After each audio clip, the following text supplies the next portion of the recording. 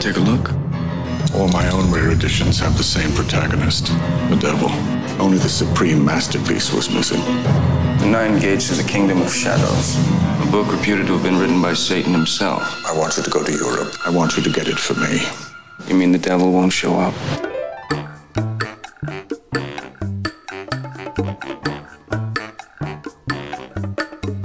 Quack, quack, quack, quack, quack, quack, quack, quack, quack, quack.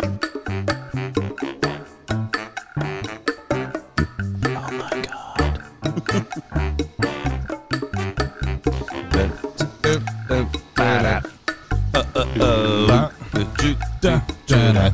We're outside today. Outside today. Sway. All right. Hello, everyone. Howdy. Welcome back to Duck and the Usher. We have a guest today, the one, the only, the man with the plan, our artiste. Yeah. Yeah, we're his muse. Yeah, I was about to say that. Yeah, more like it. We're like the Vedicis or the Medicis, and you're our Leonardo over there. Yeah. Chris Rios is joining us. Hey guys, what's going on? Glad to be back here on Duck and the Usher. From the Paper Crowns Paper Crowns Crowns podcast on the Rios verse. Mm-hmm. It's a lovely day outside. Yeah, we're outside, so you might hear the wind blowing because we have a fan. It's Florida. It's like 93 degrees, but the sun's going down. Yeah, it's actually not that bad with the umbrellas you got up. The shade's pretty awesome. Yeah, he's got like mad parasols going up. People All right, people are you thinking guys, of just like in a dress holding a parasol. Just, oh, what a lovely day today. I'm Mary Poppins, y'all. Mary Poppins, motherfucker. You guys doing well? Had a good I'm couple doing weeks. Great, man. You know, and I think the three of us have been well in touch, especially with the newest episode of the Paper Crowns podcast, where I revisit you guys. Yeah, is going to be dropping tonight. Oh, snap. so yeah. I mean, we've had a great conversation, checking up on each other throughout the quarantine, and I like the last one. Seeing what we've been through. So yeah, right on. All right, you guys taking in? Or is anybody back to work? I know you're going back to work. I'm going back to work You're going tomorrow. back to work. I'm so pumped about that. Yeah. My job called me. They're like, "Do you want to go back?" And I was like, "I'm going to wait." And they were like, "Okay." Oh yeah, right. Well, I mean, if you're, you got. I mean, they won't have enough business to facilitate 20 servers on the floor. So True that. They were like, "You're helping us out by saying you're willing to wait a little bit longer." And I said, "Okay." A lot of restaurants are. I tried to order like Outback online just because I was like, I want some Outback, and I looked on their menu. Dude, they cut down their menu. There's like 2 things from.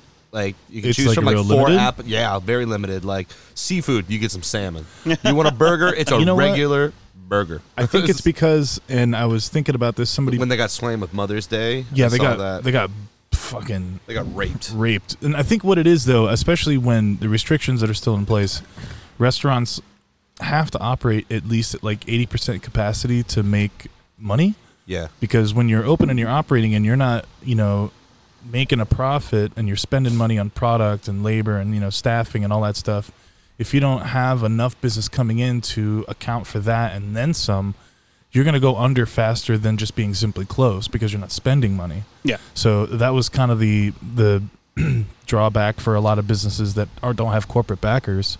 Mom and pop places are like, we're allowed to open, but we fucking can't. Yeah. Because it would be, we're going to lose money from being open and not getting enough business to, generate what we need. Yeah, I can't go back to work until the restaurants are 75%, just for trivia. So you got like, what, another 2 or 3 weeks before that? Well, I mean, I got to wait basically for phase 2 because bars aren't even open. And bars will be open at 50%, but even tomorrow. at 50%, they're not tomorrow. Yeah, it's going 50% tomorrow, bro. Yeah. Really? Yeah. Because I haven't seen shit on that. Yeah, right, I'll look it up what again. I understand. Yeah. And when he means tomorrow, we're recording this on Sunday. You guys are hearing it like you guys are hearing. Yeah, you guys are hearing this. What like the 6 days hell are they later. talking about? These guys are in the past. Yeah, we're recording a little early because Fish has to go back to work. We want to make sure. Yeah, and I think Josh is gonna have a little vacay. I was gonna have a vacay. Oh, you're not anymore? No, my aunt kind of messed up the scheduling for my condo, and my cousin will be there, so I'm gonna go on the 29th. Fucking guy with a condo over here. Yeah. Well, my family's on it forever. All right. Well, did you guys watch anything? That was my recently? question. Oh yeah. Looking at me. Hey, why don't you start it off? Honestly, I've been. I was kind of honey-dicked by Netflix being like, all the Studio Gilby movies are going on Netflix, and I was like, this is awesome. Not in the U.S. market. And then not in the U.S. bitches, and I was like, What? Get that VPN shit. So what? I know, right? But I just went ahead and on PlayStation they had like eight movies for like $70 From Ghibli? from Ghibli. Yeah, so I got that, and I've just been watching those and just loving those over and over and over Dude, again. my favorite movie growing up was Totoro.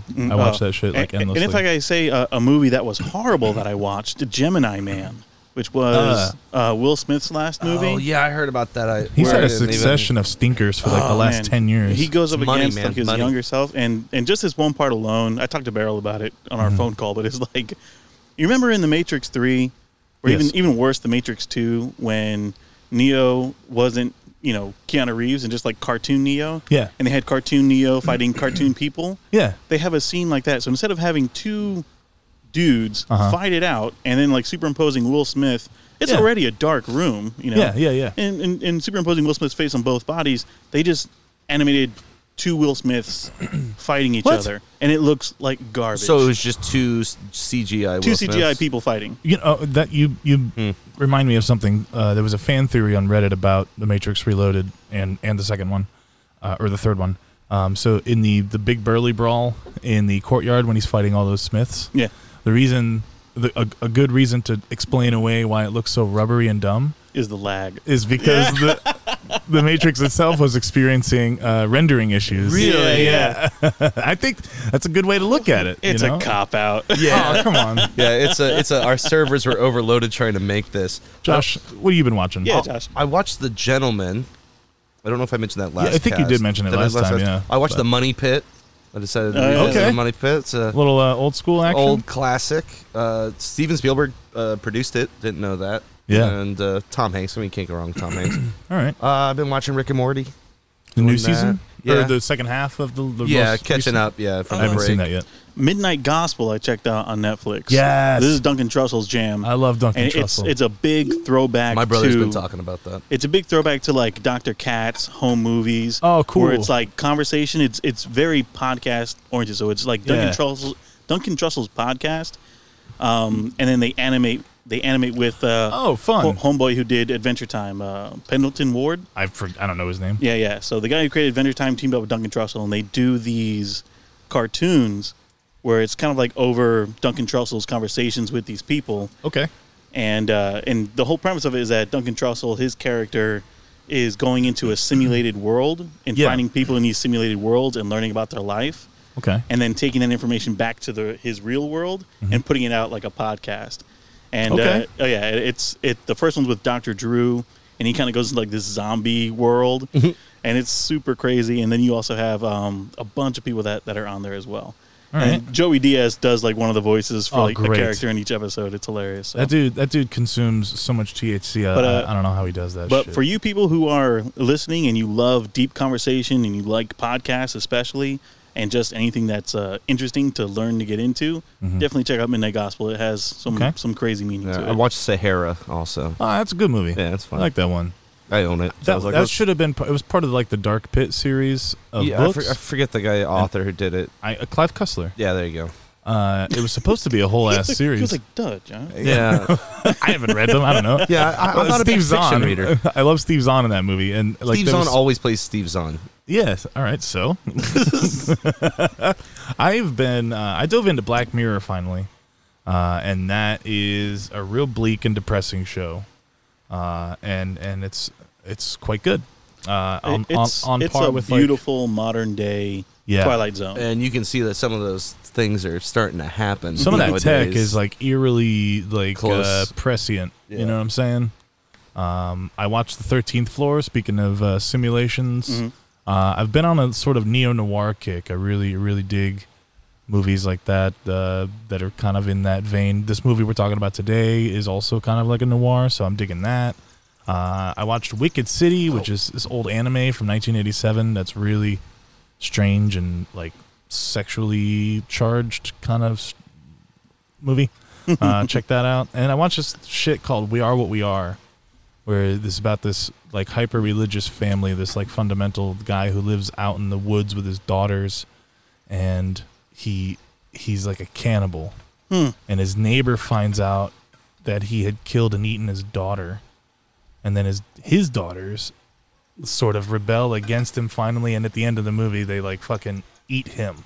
they eat their father. Poetic justice. Spoiler alert. And that's pretty much it. So I forgot I watched Motherless Brooklyn, the one, Oh, Ed yeah. Norton one. Yes. That was great. It looked amazing. It was really good. Like him playing a guy with Tourette's. I mean, it was. He had Tourette's in that movie? Yeah, it's awesome. I mean, he's not like, fuck shit, motherfucker, or anything like that. But it's an all-star cast. And it talk about when you mentioned noir films, I was like, oh shit, what did I watch recently that was very noir? About this Brooklyn. is that pretty noir? Yeah, because it's Okay. set in like the 1940s, something like that. Oh, tight.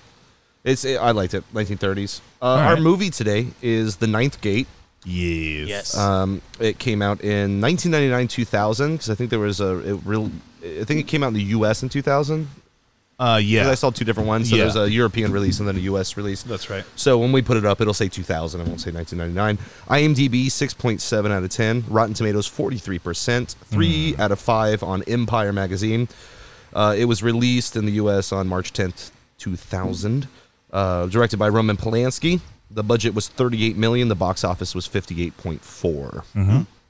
Yeah. Another movie that I was going to look at movies that came out that year, but I think we've done a 2000 movie. I did want to say that We'll talk more about like 99. the next movie that Polanski did after this, because this movie didn't do that great. The next movie was The Pianist, which pretty much swept the nation. And I also was reading up, I know you're going to talk about Polanski later, Sure. that the Academy of Motion Picture and Arts kicked him out in 2018. I didn't know that. I saw that. I was like, oh. 2 years ago. 2 years ago. So it's kind of... I'm sure Fish will talk about some of the reasons why. yeah, I definitely will. Yeah, In there's fact... there's a lot of history with Polanski. Yeah. I do got a good little setup for everything about Mr. Polanski and the source material for this movie. Go for it. Want me to take it away? Okay. The Ninth Gate. First of all, this movie was introduced to me about 20 years ago. Me and my best friend at the time watched it, and it shouldn't have been one of those movies where my 13-year-old self enjoyed it. Came out 20 years ago. Yeah, I know.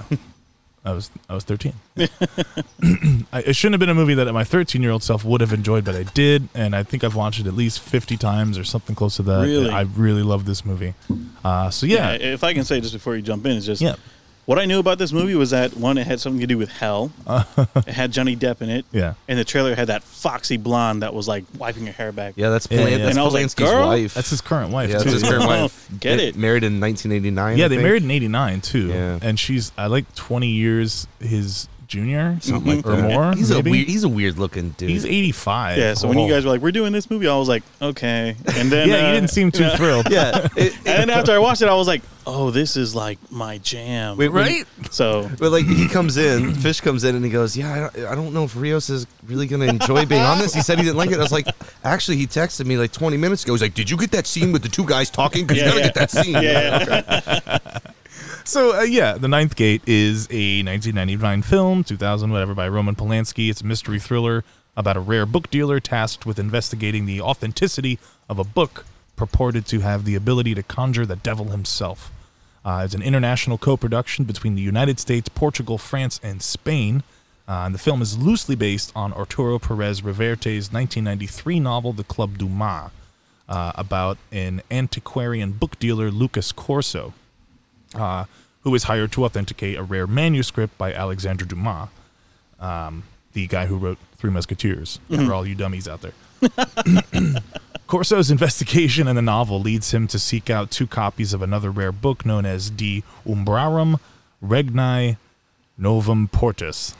I slept through Latin. And which translates to Of the Nine Doors of the Kingdom of Shadows.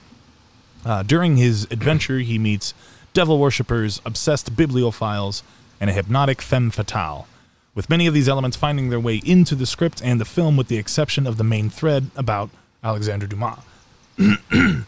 One of the this is actually one of three movies of an unholy trinity that came out in 1999, including End of Days and Stigmata. Yes. Stigmata. Dude, I got a really funny story about Stigmata. So when that movie came out, my brother and I were staying at my mom's house, and he couldn't remember the name of this film he was looking for. And he's like, "It's really funny. There's a poop monster." And so we rent Stigmata. And that was That not wasn't it, no. Yeah, That wasn't Dogma. I believe. he was thinking of Dogma, and we rented Stigmata, and I'm sitting there watching with my mom, and we're like, When is the shit and my monster brother's, coming? yeah, I'm like, where's the poo monster? I'm like, 2000, so I'm 12 years old watching Stigmata, like, this is freaking me out, man. It was an okay movie though. Yeah, I a liked great movie. I I liked love all it. three of those movies. And what's cool about that year with the significance of these three sort of like biblical thrillers is it's 1999, 2000. 666, Upside Down and Backwards. Yeah, I remember that was the promo for End of Days. Yeah. It was like, we got it wrong. We thought it was 666 999. 999. I told my son about that, and he was like, they don't make stuff like that. And I was like, yeah, they do. Is that why Prince wanted to party like it was 1999? Of Yeah, bro. course. Dude. I like how that Satan. that song is also still retroactively cool because like before it was like let's party like it's the future, and now it's like let's party like it's the past. Yeah. And everybody's like, either way. It's a good idea, man. So similarly, there was another movie in 2008 with a similar plot called Francisco Maltese. And then John Carpenter had a movie called Cigarette Burns from the Masters of Horror series with a similar plot as well. But in this, he's searching for a rare film. Cigarette Burns alludes to the boop, that pops up in the Little corner. Fight Club. Yeah. There you go. Yeah. It's just splicing in single frames of pornography. And so, director Roman Polanski, this was, I forget what number of movie this was, but Polanski was actually born Raymond Thierry Liebling. So Roman Polanski isn't even his real name. Well, I'm sure it's his real name now. He's also known for the movies Repulsion and Rosemary's Baby and The Tenant, all three of which are part of the Apartment trilogy. It's a trinity of horror films that have a shared setting of an apartment where the horrors of each film unfold, evoking a claustrophobic feeling due to its confines. Some of his other more famous works are The Fearless Vampire Killers from 67, starring Sharon Tate, who was then not married to him, but I think shortly thereafter they did get married. And still alive. And yes, she was still alive then too, yeah. He also did Macbeth in 71, Chinatown in 1974, speaking of noir films, that one's quite good. He did a movie called Pirates in 86 with Walter Matthau. Yeah, he left the States after Chinatown, wasn't it? He left just after, just somewhere after, around there. yeah. It was like 1978. Yeah. Then he did a movie in 88 called Frantic with Harrison Ford, and that's where he met Emmanuelle Seigner, if I'm saying Saunier, I don't know how to pronounce her last name. And then, of course, The Pianist in 2002, An Officer and a Spy. In 2019 Which she's in also. His most recent film, Yeah, his wife is in that movie also. which I think its original title is J'accuse. I didn't sleep. I slept through French too. And then he Latin did and French, aren't you? Yeah, he did The Ghostwriter in 2010 as well with Pierce Brosnan and Ewan McGregor. So here's a little backstory on Polanski. Polanski was born in 1933 in Paris. His Polish-Jewish parents moved the family from Paris to Krakow in 1937, and 2 years later, Poland was invaded by the Nazis, beginning World War II, and the Polanskis found themselves trapped in the Krakow ghetto. What a crazy thing, man. Yeah, super crazy. His mother and father were taken in raids, presumably to nearby Auschwitz. So Polanski spent his formative years in foster homes under an adopted identity, trying to survive the Holocaust. Poor guy had a lot of shit happening to him, right off the bat. He's got some shit that happens to him later on, too. Oh, you bet. Eventually, he would make his first feature film debut in 1962 with a movie called Knife in the Water, which was nominated for an Academy Award for Best Foreign Language Film. After that, he was nominated for at least 5 Oscars, 2 BAFTAs, 4 Caesars, a Golden Globe, and the Palme d'Or. After moving to the States in 1968 and creating a name for himself with Rosemary's Baby, he experienced some terrible shit when in 1969, his pregnant wife Sharon Tate and 4 friends were brutally murdered by members of the Manson family. After her death, he returned to Europe and eventually started directing again, making movies in England and then back in Hollywood with Chinatown, which was nominated for 11 Academy Awards. Then, in 1977, he was arrested and charged with drugging and raping a 13-year-old girl. He pled guilty to the lesser offense of unlawful sex with a minor, and after 42 days of psych evals in prison while awaiting sentencing and expecting probation, Polanski fled to Paris after learning the judge was going to reject the plea deal and hand out a prison term. Which is weird. He fled to France And I'm like, that's not a non-extradition like country. I'm surprised we never really went after him. There's probably more to it. There is. Yeah. Okay. I didn't know if you wrote it down. All right. Where was I? Okay. So, he went to Paris after learning the judge was going to reject the plea deal, and a number of other women have also accused Polanski of rape as well. So, since 1978, he has been a fugitive from the American justice system. So that's quite a long time for that to happen.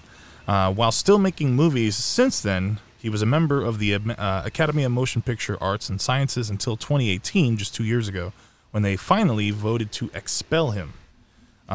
He's been making movies for close to 60 years, if you can believe that. Mm-hmm. That's quite a career. And he was actually arrested again in 2009 while in Switzerland at the request of U.S. authorities, held for 2 months, but the Swiss rejected the request for extradition. And as of February 2020, he remains the subject of an Interpol Red Notice issued in 1978 after fleeing the U.S., limiting his movements to France, Switzerland, and Poland. And this what blows my mind is that... Isn't like the statute of limitations up for that? Or if you're just you're wanted? Yeah, and actually what's crazy about it is the woman, I can't remember her name, but like he settled out of court with her, like some just gave her a bunch large of money. Sum of money. Obviously she had some, trauma from it, or maybe not so much. But was it one of the actresses in his movie? Or I don't recall. It was a 13-year-old girl. Yeah, it's bad. It's bad, however you want to slice it. Well, no, I was just wondering, like, if it was like an actress and he took advantage of that, or I'm not sure. What I think it was he probably. It was probably. I don't want to speculate that it was consensual. We don't know what was going on. I mean, he says he was consensual. That's why he goes, okay, yeah, I did. Statch for sure. I didn't rape anyone. but since then, all of these like calls for his return to the U.S., there's a lot of people that defend him. Clearly, he's getting a lot of work with that's what I'm saying is actors. All that going on. I mean, especially in this thing where Louis C.K. can do what he did and then get pretty much destroyed and never be able to work again. Yeah, this guy's like, all right, I'll still make a movie, and people are like, great, yeah, we're okay with that. Especially in the climate with the Me Too thing, that's sort of like what I think that's what the 2018 is probably why they it definitely is gypped him out. Polanski himself has even said that he blames Weinstein for kind of like reigniting the fervor to get him back and extradite him back to the States. Well, and even the victim herself has gone on record lately now to be like, leave the guy alone. Yeah. It's all over and done with. I think the point doesn't excuse it, but everybody's like, she's probably like, that's in the past. I don't want to relive any of that. Yeah, crap. You're making it worse by making me, I have to talk about it all. And the even time. more so, probably the need to still go after him probably has nothing to do with his crime, but with the fact that he just skipped out. Oh yeah, it's probably sticking in the craw of the American justice system because they're like, motherfucker, you don't escape. Yeah, so there's the backstory on Polanski. I haven't seen a whole lot of his movies, but the ones I have seen are pretty good. I like The Pianist a lot. Yeah. I think that's probably one of my favorite. I notice you're very carefully saying pianist. Pianist, yes. And not pianist. I'm pretty sure Rosemary's Baby freaked me out when I was a kid. It's been years since I thought I've you seen never that actually movie. saw the child in the movie. I don't remember. I remember sitting on the couch with my mom and her being like, "We're gonna watch this" for some reason, and me being a little kid and being like, "Why did I do this? Why am I here, Mom?" Yeah, but that's how it was. She introduced me to Dune as well. Oh, fantastic! Oh, yeah, she was good at putting adult things in my face. movies. That's what Polanski did. Put adult things in children's faces. But yeah, I think bad joke. Yeah. All right, do you want to carry us away? All right, so the movie opens up. Is it Lionsgate? I don't remember. No. I think it was a lot of like no, I don't remember. private. It was a big concerted effort. I've been watching a lot of TV recently, so it could be whatever. Oh, don't push that button. So we open up to this guy. He's in a room. Yes. Nice fucking study. Yeah. He's got books all over the place. He's writing a little note. Mm-hmm. You see a footstool. It's kind of an old man. And then we see that there is a noose tied to a chandelier. He finishes the note, gets on the chandelier, rocks himself, hangs himself. You can see, I think my roommate's like, I don't think that chandelier is going to hold. And it's even great because the chandelier goes, like almost tries to rip off the wall. Guy hangs himself. Yeah, so and then it goes through these credits, and it goes through. Does it go through 9 gates? It does go through 9 gates. Yeah, because I didn't count. We were like, because I was writing down, and I'm like, I think it goes through 9 gates. So there's a lot going on in this scene. I wrote down it's really long. It's pretty. it's a pretty quick little scene, but there's a whole lot of little bits of symbolism in it. Bits, yeah. And first of all, the gentleman's name is Andrew Telfer. That's the character's name. He's played by Willie Holt. Willie Holt was actually an American production designer, art director, and actor who lived in France and was involved extensively in the French film industry. He got a nom for an Oscar for Best Art Direction in the film Is Paris Burning in 1966. And he won a César for Best Production Design for the movie Au revoir les enfants. And then he passed away, sadly, in 2007. No. But the camera right away focuses on the stool. Yeah, it's the first thing that it focuses on. And I think that may allude to the what's called a stool pigeon or a decoy or a person who draws others into a net. It's usually used in police work because that is the setup that draws the audience into the story. Yes. The camera pans up. As you said, there's a noose on a light fixture. And in ancient Rome, death by hanging was considered particularly shameful. Those who died by this method were refused burial. And he completes his suicide note. It's a black and white photo, which could symbolize moral dichotomy. That's a picture of his wife on the desk. And then he shuffles over to the stool, which I think kind of is him shuffling off the mortal coil. Yeah. Yeah, he's also wearing like some slippers. Those things are never easy to walk on. You ever walk in like hotel slippers? You're like, oh, they're great. And this is also cool too. So the lights go out when he hangs himself, which is probably a little symbolic thing of loss of life, the light going out because he's dying. And his slippers say AT on them, which are his initials, and he kicks off the left slipper, which could indicate he can no longer walk the left-hand path, because in Western esotericism, left and right-hand paths are two opposing approaches to magic. Well, we also have the initials later on, AT. That's true, yeah. So. I just that was my oh my god moment for this episode. I was like, wait a minute, AT? I love how Chris's notes are so like organized, and I'm just like, I got a messy mind. So yeah, the left and right, the kicking off of the left shoe is also kind of similar to like the Masonic initiation, where they wear like a slipper or a shoe, the blue slipper. Not entirely like 100% on what that is, but the left-hand path is associated with black magic. It could also be a rejection of that path by casting it off, or unloosing one's shoe is a way of confirming a contract. And then the camera sweeps across his collection of books, which is knowledge. And and you notice that there's one book missing. Yeah, and his suicide could be a failure to grasp that knowledge or meaning. And as we go into the title sequence, the camera itself moves into the darkness, the space between the books, so you're delving into knowledge, delving into the shadows. And then it goes through, and that's what the 9 gates are supposed to symbolize, is the path to enlightenment. In a way. In a way, yeah. And the credits are very long because you're going through these 9 gates. I felt like it took forever. It did. It was a classic opening credit sequence. Yeah, which very pre-Star Wars, pre-Star Wars kind of credit. And then we shoot to New York City, where we meet our main character, Johnny Depp, who is Dean Corso. And he's at this... he's basically at an estate sale type of thing. Yeah, he's looking at these books. He's like, hey, he's appraising these books, and he grabs like a whole collection of Don Quixote books, and he's like, yeah, you could sell all this stuff for, I wouldn't take more than $6,000 for this, and this, but these books, I'll just take them off your hands right now. Here's some cash. These aren't worth shit, and he's ripping them off pretty much. And as he leaves, when he takes the books, there's another like appraiser coming in, and he's like, "You took the Quixotes, didn't you?" And he goes, "Yep," like that type of thing. And he's like, "Fuck you, you're a cheapskate." But he wasn't even. He had a very cartoony voice. He was like, "You're a cheapskate. How did you do that? Can't believe you do that." That actor's name's Alan Garfield. He had just gotten over a stroke. Oh, really? Yeah, so that's like totally true. Well, also, what's great about this scene too is you sort of get.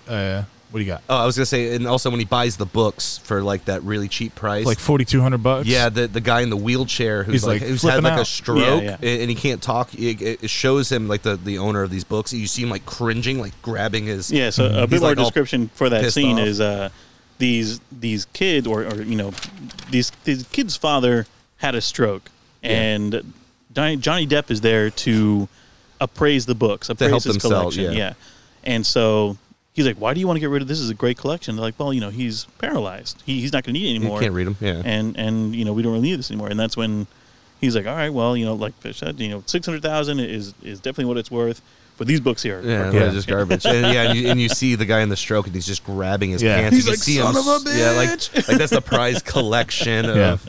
I think he knew that he had these people in his pocket because there's a shot with him looking at the books, and you can see that the gentleman of the couple, his tie is the long thin piece is way down here, and then the large piece that sits in front is way up high. So he's probably thinking, this dude's a doofus. Yeah. I'm totally gonna rip him off right now.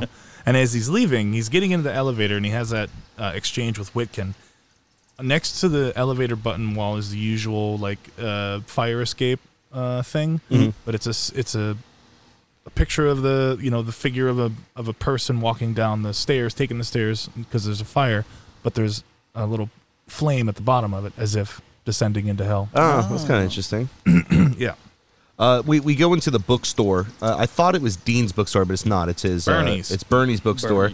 And he's like, "Hey, did you get the Quixotes?" He's like, "Yeah, I got all the volumes." Yeah. He's like, Witkin called. He was like, he said you stole the books from him. Yeah. And, and then we kind of what's great is also you Speedy Gonzalez over there. The bookstore is underground, which could also be allude to bookstores are typically subterranean in hell. New York like that. Yeah, I know. But when he walks into the store, he does this whistle, which is the same whistle that Donald Sutherland does as in the movie MASH. Oh, does he? Yeah. I do want to talk about Depp's glasses. I love them. In this real quick, those glasses, they're called Bufords. Yeah, Bufords. They're worth like $700 because that gold trim that wraps around the ears. So I'm like, oh man, I really want some wrap around here. Tortoiseshell? It's tortoiseshell, but it's actual 24 karat gold that's on the side. Because I was like, oh, those glasses are cool. I want to buy those. And looked it up. I was like, holy hell, those are expensive glasses. Those glasses annoyed me. I mean, every time he put them on, he had to wrap them around his ears, and I'm like, that annoyed you? I think they're do you know so how many classy. times? Do you know how many times my glasses just fall off my face? I want those. You don't think wraparound. they poke you in the back ear? Yeah, it's just kind of. I don't know. Maybe it's like a little like it relieves like a little pressure point or something. Nah. I also want to think that looking at his costume, And his glasses had like a red tint to them also, which is interesting. Well, the color red shows up a lot in the red movie. and green shows up a lot in this whole movie. Yeah, and I do like the use of red, but also his clothing is like very dark and gray, which could suggest like a moral ambiguity, because he's as Witkin called him out, he's like, thoroughly unscrupulous. So he's got this sort of like moral gray area where he's not exactly a good guy, not exactly a bad guy, and he sort of like lives for himself. He's a little selfish, which is, kind of fits.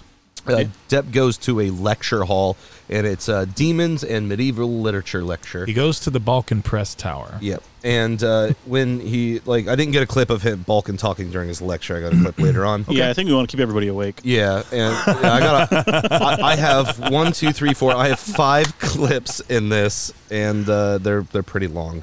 Depp's sitting down, and he sees Emmanuelle, the lady. She is just call her the girl. It's just the girl that is her title. I wrote it down as MG, Mysterious Girl. Throughout. Yeah, it was funny. I kept writing down the girl, and I didn't really look up her character's name, and then I paused it on she doesn't Prime. Well, no, even on Prime, it's the girl. Yeah. And I was like, okay, cool. Which I didn't know Prime did that, and I was watching on Prime myself, and I was great. like, the this X-ray? is awesome. Yeah. When you hit pause, it tells you whoever's in the scene, their actual cool. name, and the character they play. Sometimes that's really bad if you've never seen a movie and it doesn't give you like the character's name because for some, and then it'll tell you it'll be like bad guy, and you're like, son of a bitch. So a couple key things in this scene that I really liked is, he walks in and he's talking about things that are occult in nature, and everyone else is taking notes. She's just sitting. She's there. lounging. She's just lounging, chilling. But the camera moves right to her as soon as he says witch. Yeah. And her chair is just slightly skewed. Yeah, everybody's facing forward. She's like the bad girl in the back of the class, doesn't give a fuck type of thing. Johnny Depp's Dean sits down, and he falls asleep. Yeah. And he just passes out. I like Vulcan comes over and he's like, I see my little lecture stimulated you. And he's like, was I snoring? And he goes, nice of you to ask. He wakes up and he looks over to where the girl was sitting and she's gone. Yeah. Balkan has something he needs to talk to Depp about, so they go up to his private collection. Yes. And it's interesting, when you walk into the private collection, there is a painting on his wall that we will get back to later. Yeah, I got a bunch on that too. But yeah. before we get to the library, there's something really cool about what sets up this scene, because it starts with the camera looking up at the top of the tower, and then it pans down, and I know that it's just me reaching, thinking symbolically, we're going subterranean, we're descending. Yeah. And when the cab rolls up, immediately right in the front of the picture, it says, "Please do not slam door," and that's the first fucking thing he does. He slams the door, and then he avoids those two panhandlers. He goes inside, and Boris Balkan, his name, and this could be a bit of a reach, but Boris. And by the way, he's played by Frank Langella, Yeah, the one, Frank the only Langella. great actor. I love Langella.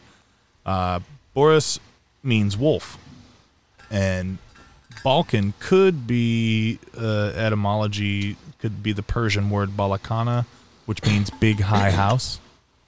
Okay. I actually have some information on names here if I go into it. Yeah. So, in the movie, his name is Dean Corso. Yes. Yeah. But in the book, it was Lucas Corso. Okay. Right. And this whole movie delves into the spirit of enlightenment and things like that. Mm-hmm. So when we get into those notes, I'll cover more on Depp's name. But Right. when it comes to Boris Balkan, Boris, from what I read, meant being triumphant in battle. That too, yeah, being successful. And Balkan was a testament to a mountain. Yes. And particularly a mountain where you achieve enlightenment. And so Boris Balkan, it's like the man who conquered enlightenment, the man who conquered the mountain. And that's sort of his goal, right? Isn't there a mountain range of the Balkans, or am I wrong on that? Okay. And then I believe so. I thought it was a peninsula. When you look into more of the symbolism of Depp going to Balkan and ascending his mountain, it's like Depp going to the mountain, ascending the mountain. That's right. And learning about a path to enlightenment. And if we're sticking with the idea of naming schemes here, Dean or Lucas could be, closely related to Lucifer. It is. Lucas is definitely a related etymology to Lucifer, the light bearer, the bearer of light. The morning star. Mm-hmm. And then Corso is not French, but Italian. In the movie, he says it's for run, but I think a more direct translation is it's like path or avenue. Path or course. Yeah. There is a mountain range called the Balkan Mountain Range in the Balkan region. And also, the Corso name relates to Bonacorso, which is the original name in Italian, which means to protect or rescue. And so when you look at Depp's name, you have, from the original name, which was Lucas Corso, you have the Lucifer Helper or Lucifer Protector. Yeah, the LC. You have the Path to Enlightenment. You have an Enlightenment Protector, someone who's protecting, learning. Yeah.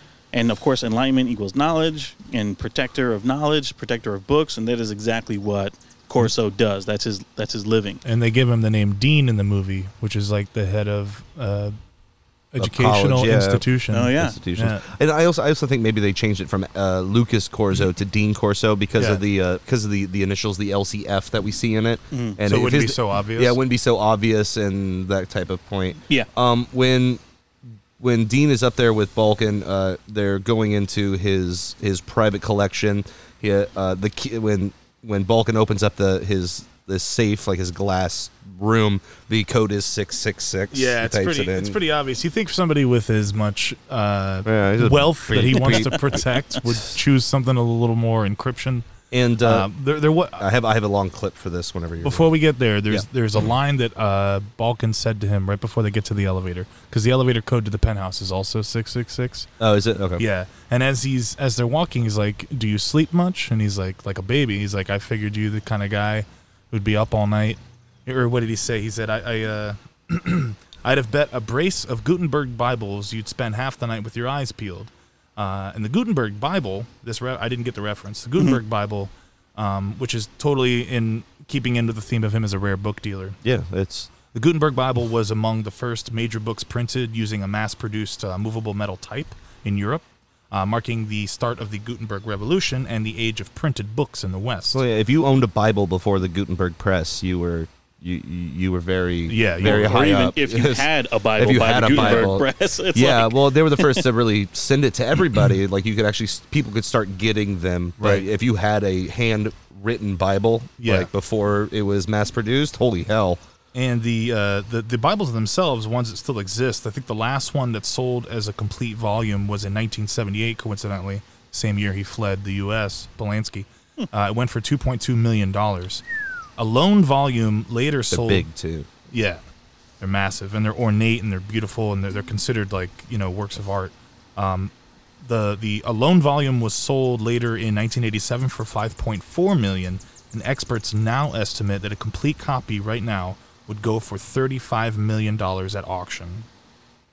I mean, check your attics, folks. To me, that still seems pretty low for something $35 million from the 15th century or whenever that was. Yeah, it's like, come on now, guys, it has value. You're sure like, does. Books don't sell anymore. 35 is what you get. Can I get that on my Kindle? Yeah. They're talking about Balkan's library, and there's a specific book that he wants to see, and I have a long clip for that. I'm going to mute us while we play this, and here we go. The Nine Gates of the Kingdom of Shadows. You're familiar with it? Yes, Venice, 1666. The author and printer Aristide Torchi was burned by the Holy Inquisition, together with all his works. Only 3 copies survived. 1. Catalog lists 3 copies surviving in private ownership. Fargus, the Kessler, and the Delpher. It's true. You know your business, but you're mistaken nonetheless. According to my own research, only 1 is authentic. Well, 3 are known. That's the trouble. Where'd you get it? I bought it from Telfer. Telfer? Yes, he finally sold it to me the day before he killed himself. It's good timing.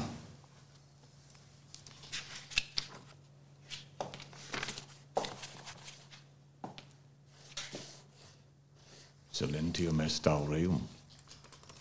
Silence is golden. Precisely. Ever heard of the Della Melonicon? I've heard of it, yes. It's a myth, isn't it? A book reputed to have been written by Satan himself. No myth. That book existed. Torquia actually acquired it. The engravings you're now admiring were adapted by Torquia from the Della Melonicon. They form a kind of satanic riddle. Correctly interpreted with the aid of the original text and sufficient inside information, they're reputed to conjure up the Prince of Darkness in person. You don't say. Are you a religious man, Mr. Corso? I mean, do you believe in the supernatural? I believe in my percentage. Don't you get dizzy standing there? What is it that you want from me, Balkan?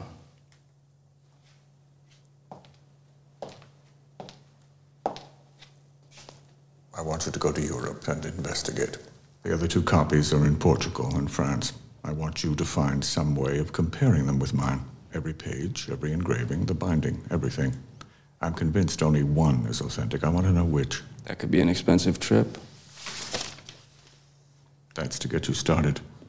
Spend what you need. What if I find that your copy's a forgery? It's quite possible. Really? It doesn't appear to be. Even the paper sounds kosher. Even so, there's something wrong. You mean the devil won't show up? If all 3 copies turn out to be bogus or incomplete, your work will be done. If, on the other hand, one of them turns out to be genuine, I'll finance you further. I want you to get it for me. At all costs. Never mind how. Never mind how sounds illegal. First time you've done something illegal. Not that illegal. Hence the size of the check.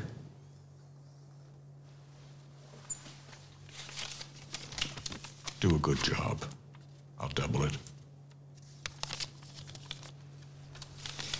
There's got to be something wrong with it if you're letting it out of your hands. I have the utmost faith in you, Mr. Corso. There's nothing more reliable than a man whose loyalty can be bought for hard cash. And yeah, so I mean, we do these long clips because it sets up the story. So anytime that it's gonna be talking about the book, I have a good 3 to 4 minute clip. And Frank Langella just kills it. He's awesome. Oh, he's such a great villain. You know what's great is watching him. I was like, man, he looks thick in this. Like he looks actually healthy because Imposing. I mean, I think they intentionally put the camera down and focus up at him to give him that imposing. He's a burly of a man, Yeah. and later in life he kind of thinned down pretty well. I mean, he got old, but so yeah. The anybody want to venture a guess as to the size of that check? they don't say what it is. No. I don't travel, so I have no idea how much it would have cost him. But Adjusting for 1999. Do you have it or no? It was never revealed. But I don't know. It's probably like 20 grand or something like that. I think so. Like I was thinking like $60,000. Yeah, it's got to be something. Shit. I was watching 30 Rock the other day, and there's a part where Kenneth the Page, he opens up Jack Donaghy's check, and he's like, "Look at all the zeros," and then there's an extra flap that comes out on the check. And I like how he says the pages sound kosher. Yeah. No, and I love when he's standing at the window. Depp looks over and he goes, "Don't you get dizzy standing there? Like, don't you get dizzy with all your power?" I thought it was really, really great. Well, another great little thing about the sets is obviously they're not really in New York City. They filmed all this stuff in Paris.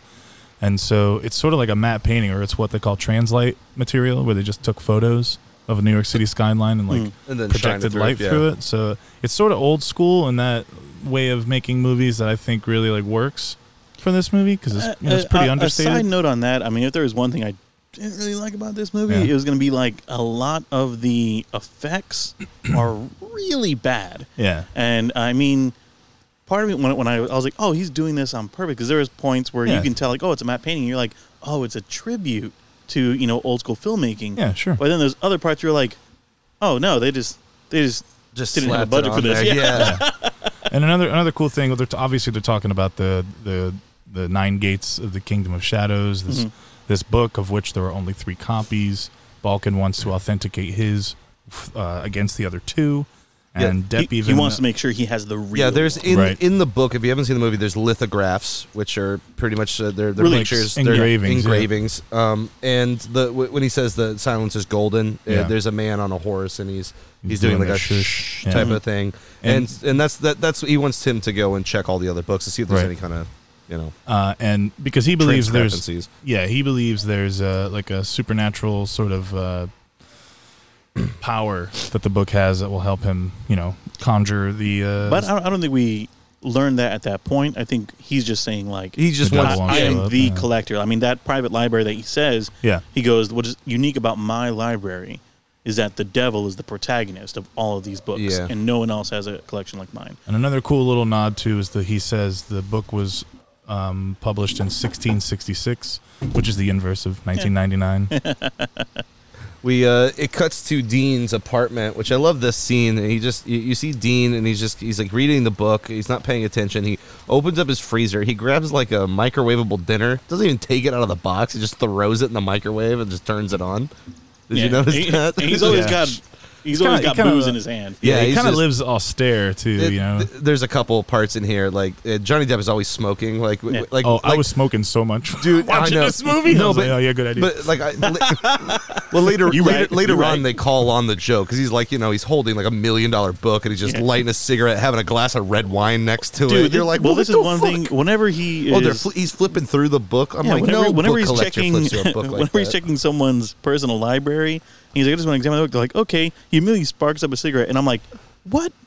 Book antiquities dealer would do that? Yeah, they're playing pretty fast and loose with some of these like ancient books. Well, I don't know if ancient. I feel like it was just a ploy to help move along his mania and his, his need to do it. Just like a character development. Yeah. Dean goes to the suicide victim's house, the Telfers, and his wife, the Telfer's wife, is there. Liana, Widow Telfer. Yeah, and she's like, that's that. I want the book back because that was not, she was sort of like feigning ignorance to, the books. She's like, my husband was weird. He locked himself in his study a lot. She plays coy. She actually says that she has no knowledge of the book or whichever. She says that it was her husband's most prized possession. Yeah, and that he bought it in Spain for like a shit ton of money. Yeah. And this woman is Lena Olin. playing Lyanna Telfer. You may have seen her recently on the show Hunters. She's one of the big villains with the Nazis. Oh, okay, yeah. That's a great show. She was also, or her name actually. Oh no, I know. Yeah, I know who she plays in the Hunters, but I can't give that away because if you haven't watched spoilers. it. Anyway, Lyanna, the name actually means "My God has answered." So you'll see how that may or may not have some significance later. Yeah, to her. Some other movies she was in where she was in Chocolat with Johnny Depp. She was in Mystery Men, I think as a doctor, Annabelle Leake. Oh, okay. It's been a while since I've seen it. We need to cover that. That's a I love movie. Mystery Man, but it's been a while since I've seen it. She was in a romantic comedy with called Mr. Jones with Richard Gere. Mr. Jones. She was in The Queen of the Damned. The Unbearable Lightness of Being with Daniel Day-Lewis. And where'd it go? I lost it. Never mind. She had an extensive career. Yeah, she did. Pretty good. Because he asks her, he's like, did he ever use the book for supernatural events? And that's when she's like, well, the last few days he just kind of locked himself in the study. Right. Dean gets in a cab. He goes to the library to do some research on the book, and he's grabbing a bunch of stuff. And when he grabs one of the books, we see the girl, the blonde-haired girl. I'm sorry, I didn't mean to cut you off there. I'm moving a little fast. Before he actually leaves, she's questioning him about what his profession is. She says, "Oh, so you're a book detective?" And he said something like that, which is a little nod to the original title that the source material, the Club Dumas, was originally called The Book Detective. Oh, nice. And then he changed it, and then this movie was based on that. And also, we see a symbol in this scene that actually comes in much later, often throughout the movie, which serpent, is right? the serpent eating its tail, which is I forgot the actual name of it. It's called. I wrote it down. I wrote it down too. It's a something you see throughout movies over and over Orbis, again. Or it starts with O, right? Ouroboros. Ouroboros. The Ouroboros. I mean, you think of the Oracle in Neverending Story, where it's two of those intertwined. Yeah. But the theme of the Ouroboros is a snake eating its tail, representing infinity, eternity, the cycle of life and death. A snake shedding its skin is a snake, or the soul shedding its mortal coil and ascending into spiritual realms. And typically it's seen as a circle, but in this scene it's shown as the infinity symbol wrapped around, the tree of knowledge, which is a lot of that I'm going to get into later on as we finish up this movie. But I didn't want to skip over seeing that that's the first introduction to that image. Okay. Yeah. Yeah. So he's at the library. He's at the library. He grabs a book, and he sees the girl through when he grabs the book, like the empty space. When he walks around, she's gone. Then he's researching. He takes his glasses off to kind of rub his eyes. He looks up at the second floor, sees the girl again. When he puts the glasses on, she's gone. She's gone. Dun dun dun. Mysterious girl. Boo shabby girl. I'm going here. Okay, so he goes back to his apartment. His apartment number is 127. I wrote it down. Probably doesn't mean anything, but when the door is ajar, so when he goes in, no, it's not. It's a door. I'm gonna beat you. That was so bad. No, you know what's funny is that my buddy Jay said the same thing because I was driving my mom's truck and it's like the side door is ajar and he's like, no, it's not. It's a door. The apartment is tossed, but the weird thing is it's just the books. Did you notice like nothing else? What? I'm sorry. We're really glossing over some important stuff here. What he discovers in the library. Oh, okay. So when he's in the library, he chooses a reference book, and when he chooses it, he sees homegirl, the girl, peeking at him, and she puts a book back in the slot. He peeks around the corner. She disappears. She's gone. Yeah. And he shrugs it off. He sits down and he looks at one of the engravings. And he sees the initials, right? No. Calm down over there, bud. No, I'm kidding. Yeah. So the engraving is of a naked woman on the seven-headed beast or dragon in front of a burning castle. This is the Whore of Babylon, a symbolic female figure mentioned in the Book of Revelation. Book of Revelations. Yeah. Her full title is stated in Revelation 17, verse 5, as Mystery, Babylon the Great, Mother of Prostitutes and Abominations of the Earth. And then Corso sees the girl again on a balcony, but then again she disappears. And this is when Corso returns home and sees that his apartment is ransacked. Yes. Yeah, I forgot that he looked at that relief. That thing. Right as he's going in the apartment, his apartment number is 127. Yeah, I wrote that. I don't know if that means anything. It sure does. Great. Go for it. What does it mean? Let me tell you. So in numerology, 127 represents an explorer. The numerology represented by the number 127 is an explorer. It is self-reliant and always looking forward. And in Jewish gematria, Dean Corso has a value of 323, the same as the word Lucifer. Nice. So there's a connection. Both of their names have the same alphanumerical value, because gematria is an alphanumeric code of assigning a numerical value to a name, word, or phrase based on its letters. And then Corso takes the 9 gates to Bernie for safekeeping after he discovered that his apartment was ransacked. Yeah, and then he takes it back to his buddies, the Bernie. And he's like, Bernie, and you pretty much figure out the book is worth like $1 million. Is what they Bernie's say. really blown away by it. He's looking at the reliefs. Smoking, having a cigarette. Yeah, he stops at one relief in particular, which is the hanging man, or the hanged man. Yeah, the hanged man, which and if while they're talking, I think you see some feet outside because it's like a basement. Yeah, there's a lot of, they play around with feet a lot. Like I mentioned the shoe before. Yeah, there's like feet out there, and then like a cigarette goes down, and there's someone's watching. There's an unknown character with as we can say, normal shoes, just standing facing the store, and you see a cigarette drop, and he walks away, and then another pair of feet, female shoes, as you can tell, put the cigarette out and follow him. Mm-hmm. And these shoes are pretty well known. They're like white tennis shoes, and she has one green sock, one red sock, which we saw earlier, so we know who that woman was.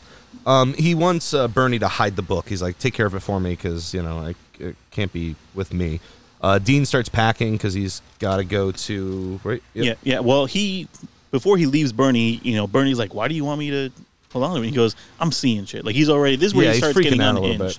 He's like, I'm seeing this lady, a whole bunch of stuff is going on. I really think it should be put away as I go on and do this. And he's like, all right. Dean starts packing at his house, and who shows up? Leanna, the wife of the dead book dude. Thirsty. Man, she's dude. She shows up thirsty. She wants the book back, and wants to. She wants to stage like a theft, pretty much. She's like, hey, like I'll just steal it back. You can say. She offers the money. She goes, hey, I'll pay you money, and we can come up with some other thing. And he goes, nah, you know what? I've seen this before in a movie. You got a gun on you, blah, blah. And then they fuck for the book. She flashes. She's like, I ain't got no gun. Yeah. And then, I got no gun. Yeah, and when they're like doing it, we see that snake. I wrote it down here, the Ouroboros. Yeah, the Ouroboros. She has that ass. tattoo on her butt. Yeah, like a side tat. Now, just viewing this scene, I want to say that Johnny Depp is horrible at making out with a woman. It looks real tough. It doesn't look natural at all. It's like he opened his mouth and is like, Gah. Yeah. And what's really funny about this scene is that it gets a little different. When we first meet the widow, I watched with my wife last night. My wife is like, you know what? She pauses the movie. She goes, this woman can't act. She's acting too flirty. But I was like, babe, she's a widow. I mean, she was married to a super old dude. She's probably wanting that D like hard right now. And she goes, I don't know. I don't think so. And then it gets to this scene. Oh, man. And I just looked at her like, see? Yeah, so during the sex scene, she ends up like biting him. Like, well, she freaks out because she does the do, and she's like, I'm just going to get my book now. Yeah, and the book's not there. And she's like, where is it? Yeah, what does he say? He says something. He's like, she goes, don't fuck with me. He goes, I just did. Yeah, we just did. Yeah. So she bites him. She smashes a bottle over his head. He passes out, pretty much. Do you know she was the cigarettes she was smoking were called Black Devils? Yeah, I thought they were like cloves or something at one point. Yeah, they're definitely black. Yeah. He calls Bernie when he comes to. There's no answer, so he shows up at Bernie's rare book store. The door is open. When he walks in, Bernie is dead, hanging upside down, just like the hanged man. Yeah, just like the hanged man in the book. Exactly the same. Exactly the same. It looked like his throat was slit or something, or strangled. He was just dead. Yeah. And then he goes and finds the book because he knows like Bernie's hiding spot behind this painting. Grabs the book and hops on a plane, pretty much. Yeah. Yeah. Right. Now. No. He runs across the street. Right? Doesn't he call Balkan? Yeah, he goes out and he gets in the cab. What's going on here is, he knows where Bernie keeps the book safe. So he goes in, he sees Bernie hanging. He's like, what the fuck? And he knows he can't touch anything. So there's this really awkward scene where he's trying to get past. He does this a lot. Bernie, because Bernie is hanging right in front of the staircase, so he has to get past Bernie. Swinging. Yeah, so he's kind of like just inching by, and then he gets up. He finds where the book is, and then he gets by, and the taxi guy's waiting for him. And he goes, start driving, and you can see he has his hesitation of like, I should call for help, but he realizes that, he could be blamed for it, being that he's the only person to be seen walking out of there. So he's really hesitant to see what he has to be doing at this point. And I just wanted to cover a quick point about the Hanged Man, because this movie has a lot of tarot relations as well. And so in tarot cards, the Hanged Man typically represents surrender or sacrifice or being stuck or being stuck in a tough situation. And it's often portrayed by Judas being the traitor and the Hanged Man. Mm-hmm. And so this was a big load of symbolism when it comes to Depp approaching that scenario and seeing him and leaving him to die. It was interesting the way that he was hanging, because after watching the whole movie, the way he's hanging is exactly like he's hanging in the book Dean has right now. Mm-hmm. Because he makes the cab wait when he goes into Bernie's, and then when he comes back out, he goes up to a phone booth and he calls Balkan and he's like, "Hey, this shit's getting crazy. I think I'm gonna out." And he's like, "I'll double your money." Yeah. He goes, just pay more. He goes, I don't want to get paid more. And he goes, too late. He's like, too late. Just go. So Dean hops on an airplane and he goes to Portugal, Spain, where we meet. What's the name of the brothers? The shop? Sinisa Brothers. The Sinisa Brothers. And I have a clip that I'm going to play. This is right when he walks in the door. So he lands, goes right into the Sinisa Brothers, and here we go. Yep.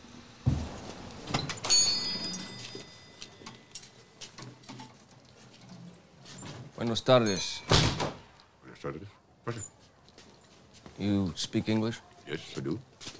I would like to get your opinion on this.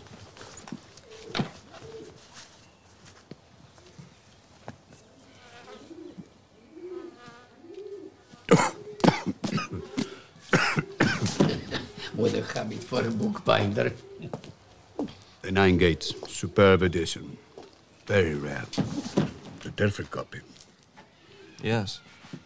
You used to own it, right? We used to, yes. Sold it. We sold it when the opportunity presented itself. It was too good to... Too good to miss.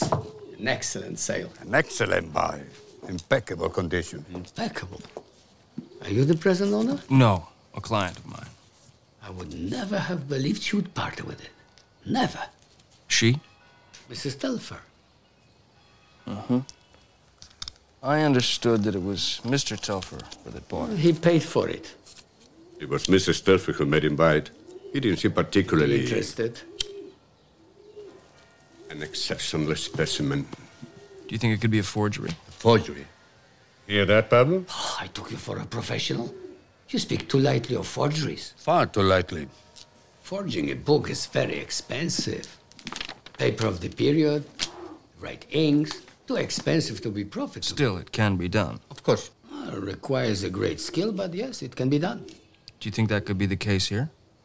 What makes you ask? My client wishes to satisfy himself on the book's authenticity. His name is Balkan, Boris Balkan of New York. All books have a destiny of their own. Even a life of their own. Mr. Balkan is a celebrated collector. He's no fool. He must know this book is authentic. We know it. So must he. We've had this book for years. Many years. An ample opportunity to study it thoroughly. Printing, the binding, a magnificent example of 17th century Venetian craftsmanship. Finest rack paper, resistant to the passage of time. None of your modern wood pulp. Watermarks, ink, typefaces. If this is a forgery or a copy with missing pages restored, is a work of a master. Master? Yes. Have you studied the engravings? They seem to have some underlying significance. But of course. Here, for example. This one could be interpreted as a warning. Venture too far, it seems to say, and danger will descend on you from above. This type of books often contain little puzzles. Especially in the case of such an illustrious collaborator. Collaborator? You couldn't not proceed very far in your research, senor. Here, look close. And you see, only 6 of the 9 engravings were signed by Aristide de Torquia. Yes. And the other 3? But this is one of them. LCF. Who's LCF? Think.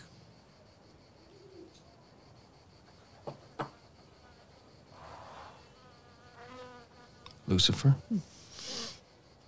Very perceptive of you, senor. Torquia was burnt alive because he wrote this book in collaboration with someone else. Come on, you can't honestly believe The man that who wrote this book joined alliance with the devil and went to the stake for it. Even hell has its heroes, senor.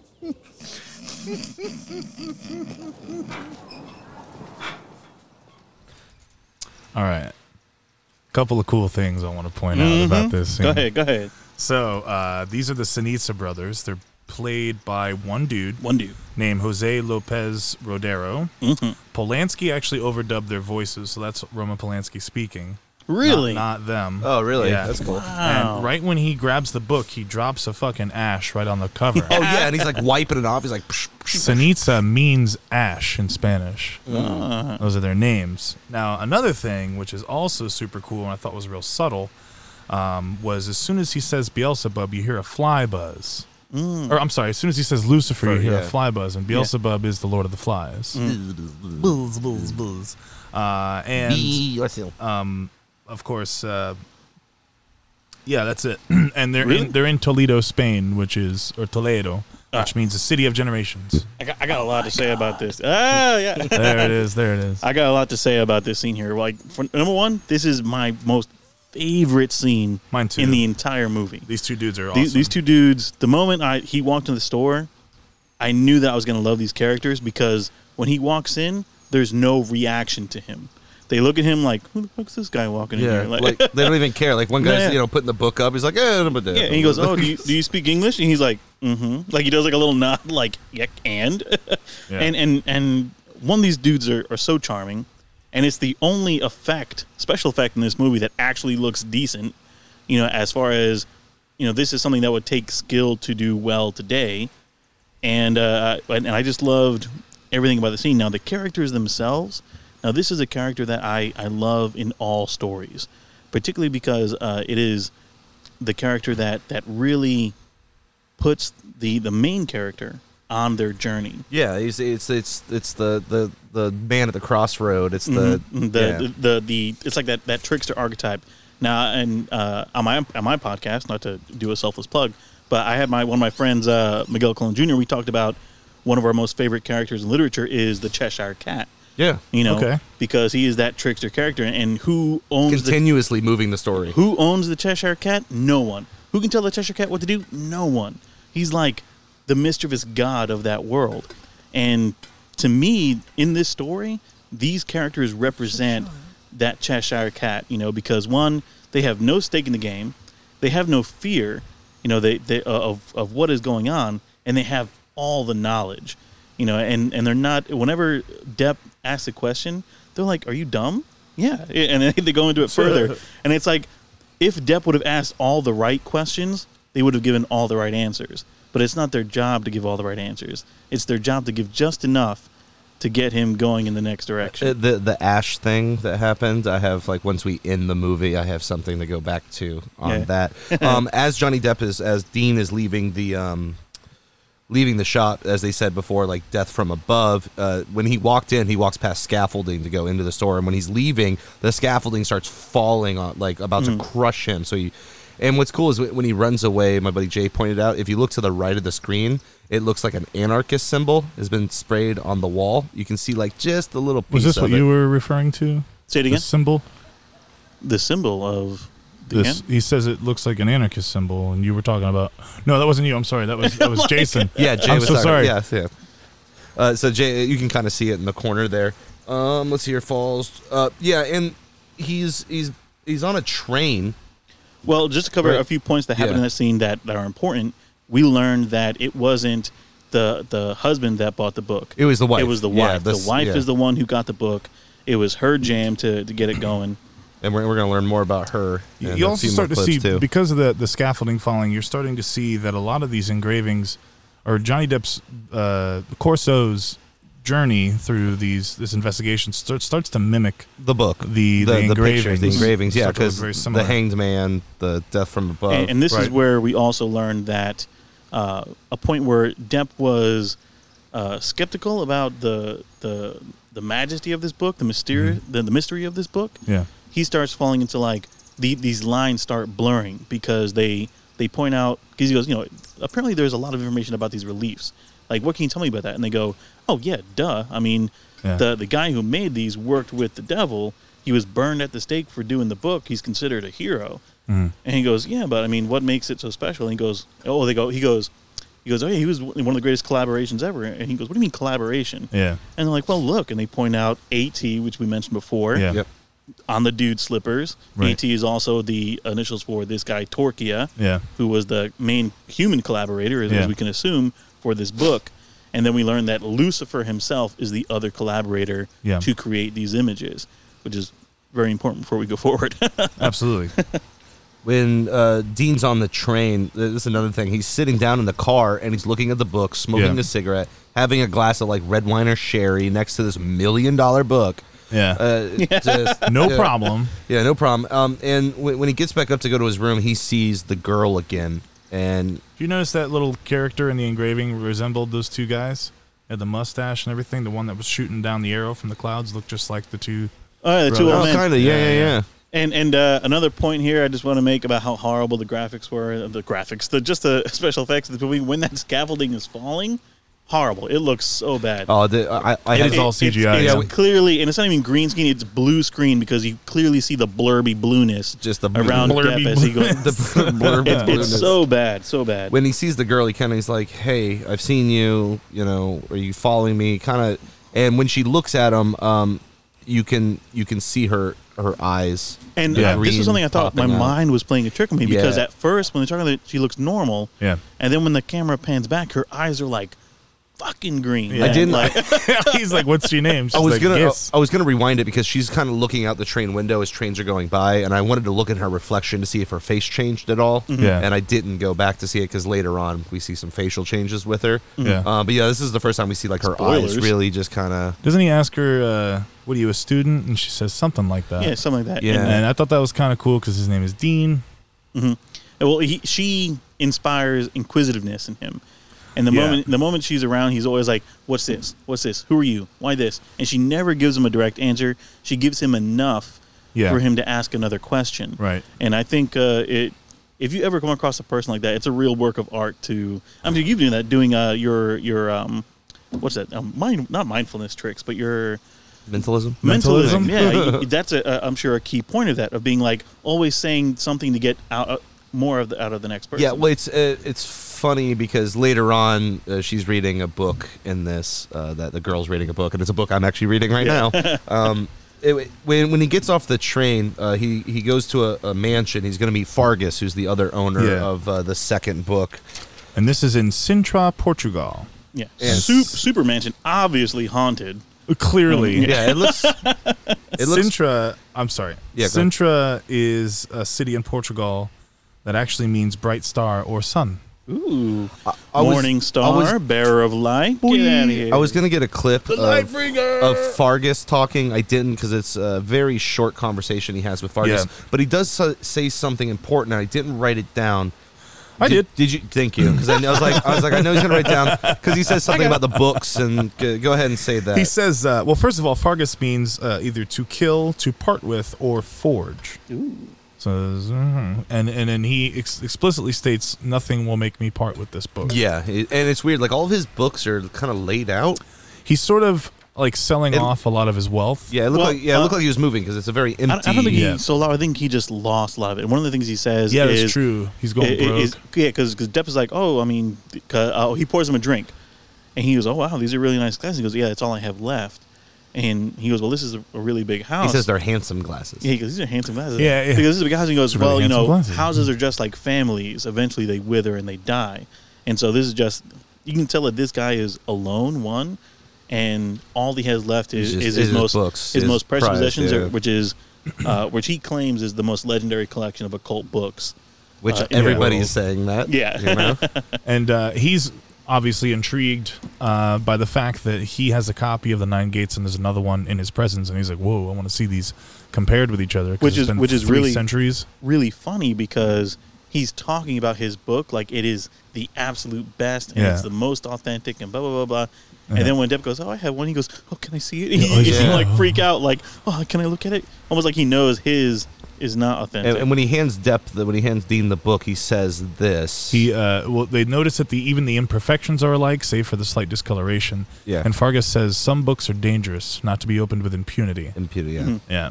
And then Corso discovers inconsistencies in the engravings. I have those written down. The AT engraving has a walled-up passage. The LCF shows a way through in the maze. Yeah, the keys are in different hands. And meanwhile, this guy is just playing his violin in the other room. Like the phone rings at one point. And he gets up to. He gets up to answer it. And so you see a little passage of time. Corso leaves after completing his. He goes he goes like walk down the street. He almost gets run over by a car. Yeah, and that's the platinum blonde dude. Yeah, Ruby Rod makes it. Ruby Rod. Yeah, Ruby What Rod. was Wesley Snipes' name in Demolition Man? Simon Phoenix. Yeah, Simon it's like Simon Phoenix and Ruby Rod fused together, and that's what this guy looks like. Yeah, Illuminate. He gets lights on. No, illuminate sounds better. Yeah. Yo, Demolition Man. It's a great movie. So the good. guy gets. I think they're making a sequel. Fuck that. Hey, maybe I'd we'll figure out how to use the 3 shells. 3 seashells. All right. fine. This henchman dude. That's why I call him the henchman. Because we don't really get his name. I don't think. No, you don't. The henchman guy gets out and he just kind of stands there. Yeah. Like doesn't even like try to attack Depp. Yeah. He's just like. He's kind of intimidating. like, come at me, bro. Yeah. That's kind of what he does. Yeah, let's go. And then a motorcycle pulls up with it's the girl. You know, it's the girl because the you girl see the pulls up. blonde hair. He's getting shadowed by like 3 people this whole movie Yeah. too. Girl pulls up on a Kingdom of motorcycle, Shadows. and Ruby Rod is like, and gets back in his car and drives off. And Depp is like, "Oh, that was very nice of you." Then she drives off, and then he's like, "What the fuck?" Yeah. I wonder, Give like, me a did he ride. walk home? I don't- Why didn't he call a cab or something before he left? Because he got there in a cab. by the way, this movie I think is sponsored by Shell because when he goes back to his hotel, you see the So Shell. if I and may- there's also a Shell in the fountain at Fargus's. You got let me some? talk about this. Get So, out of here. It was a shell in the fountain. so the shell is a direct symbolism to the birth of Venus. Okay. The birth of Venus coming in the shell. Venus is the morning star. It shows up before the dawn. It is the bearer of light. Lucifer, the bearer of light. I'm really So glad you brought that up whenever- because we're going to come back to that here Whenever real you soon. see a shell in the movie, it is a clear symbolism back to Venus and back to Lucifer. Okay. Can I move? Yeah, moving yeah, on? yeah, Okay, yeah. I was like, didn't know if you're So yeah, jumping. Depp almost gets killed. Yeah, And he goes. next step. He goes back to the hotel, and you do see like the Shell, like the gas logo above there. He goes into. When he goes into the hotel, he runs into the girl again. And she's sitting down. She's reading a book, and she's reading "How to Win Friends and Influence People" by Dale Carnegie. And I'm actually reading that book. Yeah, That's the same book that Charles Manson used to influence a lot of his followers, who then killed Roman Polanski's fucking wife. By the way, But that happened after this movie, so you have to imagine. After before this this movie. Really? Yeah, this dude. movie came out in This movie 2000. came out in 2000. Manson Sharon Tate murdered was people in killed like 69. Oh, 69, yeah. Yeah. That's what I said. It came after them. Did you, I mean, after the you didn't book. reset your time machine, did you? After- Yeah, hold on, wait. The It happened after his wife was killed, is what I was trying to say. this movie did, yes. The movie or the book? The movie happened Yes. after Yes. his wife was killed. Yes. So you'd have to imagine, like, why would he Like throw that in 30 there? years. Like, why would he use that book specifically? If I it don't matches up know. with the That's Manson what I was murders? thinking too. And he even drops the name. He even looks at it and He says the the title. whole thing, yeah. And he's like, "This is how you fucking." It's a great book. Blah, blah, blah. And by the way, if you read the book, you're not going to join a cult if you read the book. It's just No. helps Right. you out Well, and stuff. yeah. I mean, it's not. Balkan calls Dean. I really like these little rooms, little call rooms. It's like, sir, there's a phone call for you, and he goes in like a glass Oh yeah. privacy room. What does it say? Takes up to room. He calls Balkan. And Yeah, he Balkan calls They have him a and transfer goes, for the room. Yeah, he transfers it to the room. and Balkan goes, "So what's up? What's going on?" Yo, Yeah, what's and- good? And he tells him about the other copy. Balkan wants the other copy. He's like, he's not going to sell it. Fargus is not going to sell it. There's like a knock at the door late at night. or early in the morning. Is it early in the morning? Yeah, it's in the early morning. the next morning. She wakes up Corso, and they take him. She So, yeah. says, "We got to go back to Fargus." Yeah, now." Knocks because on the door. He opens it up. Why? I was It's just Mystery there. Girl, and Depp is like, "What the fuck? Man? Yeah. Like, what are you doing?" And, the weird thing is, like, she's He's like kind of a pushover too, because Yeah. he doesn't put up much of a fight. He's like, all right, fine, I'll go with ask you. any questions. Yeah, he's like, we got to go back to Fargus's, and he's like, okie dokie, let me grab my glasses. Well, he assumes she's working for Balkan. That's his main assumption. Yeah, that's true. So when she's like, "We're going back to Fargus's," he's like, He rides bitch on the motorcycle, "Yeah." pretty much. And like she walks up right to the door, and he's like, "Where's Fargus?" And she just kind of points at the pond, and he's floating. Yeah, she knew right away. He's over there. He's over there, Yeah. just big dead. deal. Which his death sort of kind of mimics the same way the character Hollis Mulray dies in Polanski's other film, Chinatown. I don't know if that's a direct reference, but it seems Just likes drowning people. pretty similar. But in this fountain, you also see the shell, and I think a cherub sitting in the shell, which is also another oh yeah, direct Homeboy in the Clouds. to Birth of Venus. Yeah, they break into the house, and when they break into the house, like Depp steps on the glass, which is like the handsome glass. Yeah. And the book is burned. It's pretty Yeah. much charred. And I think this is the first one that he destroys, or whomever did. And I think he discovers that the engravings were taken out. Yes. Yeah, because he takes Now, the book. He takes the book with I don't him. know, Fish, Yeah. if you have anything about this, but my wife, Beetle Denise, she pointed this out where before Depp falls asleep the night before, he takes his phone and puts it off the hanger. Yeah. And he walks into that room, steps on the glass, and immediately the camera goes to the table. The phone's off the the phone hanger. is off the hanger, and it lingers there for like 5 seconds, like. Huh. And then Depp even looks at it like, "What? Silence is golden. Yeah, Oh, yeah, maybe that's it. perhaps." Because I don't think like the gates are in order, or these metaphorical gates. Because there's never actually like a physical gate that he goes through. No. It's just these They're metaphorical symbols, gates. metaphorical gates. That he has to pass through. Yeah, so all I got. he hops on a plane to Paris, and this is where he sees that when he gets to his hotel, he figures out that the pages have been ripped out of the burned book. Yeah. because he's looking at them. I do like when he gets there. Apparently he has been there before because the guy behind the desk, Yeah. the front desk, Gruber. He's like, "Oh, what up, girl?" yeah, he's like, "Oh, Mr. Corso, it's good to see you again." And he goes, "Yeah." And he He's goes, like, "How's "What your up?" mother doing?" And she's like, "He's fine." Yeah. Yeah. He goes, Yeah, "Still got he- that limp?" he's And she's been like, there. "Oh, Yeah, he's And back to the meaning behind names. The receptionist's name is Gruber. Hans Gruber, I was about to say. Die Well, Hard. No, but okay, yes, that is similar, guys. Okay, go for it. I swear to God, if there's a Dune character named Gruber, I'm gonna throw my water bottle at you. There isn't, but Gruber in German means pit dweller.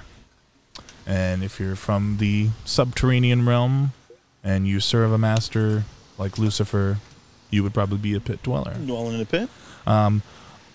Now that you mention it, Johnny Depp was in a movie called Libertine with an actress named Francesca Annis, who played the Lady Jessica in Lady in Dune. Jessica. Is that your one? That's Is that my your one. That's my one. So he gets settled in Paris, and he has to go meet with the Baroness Kessler, and I have a clip for this. Cool. Awesome. And we're gonna meet the Baroness Kessler. Once again, kind of a long clip, and here we go. Deal with it, okay? You truly believe in the devil, Baroness? Enough to devote my life and my library to him. Not to mention many years of work. Don't you? Almost. This book demands a certain amount of faith. Yes, well, I'm afraid my faith is in short supply these days. I know this work extremely well. I've studied it for years. Do you have any doubts about its authenticity? None whatsoever. You sure? My knowledge of this book is profound. I wrote a biography of its author. Yes, I've read it. Aristide Torquia, The Devil's Apprentice. Excellent work. A courageous man. He died for the sake of this very book in 1667. While studying the black arts in Prague, he acquired a copy of the dread Dello Melanicon. This is Torquia's adaptation of that work, which was written by Lucifer himself. After they burned him at the stake, a secret society was founded to perpetuate its memory and preserve its secrets. The Order of the Silver Serpent. A sect? A kind of witches' coven. For centuries they have met to read from this book and worship the Prince of Darkness. Today, they've degenerated into a social club for bored millionaires and celebrities who use its meetings as an excuse to indulge their jaded sexual appetites. I myself belonged to the order years ago, but time is too precious at my age. Besides, my orgy days are over. I told them to go to the devil. You mean it's all about sex, or...? Of course not. They're under the illusion that they owe their money and success to membership in the order. Do they still meet? Every year, on the anniversary of Torquia's death.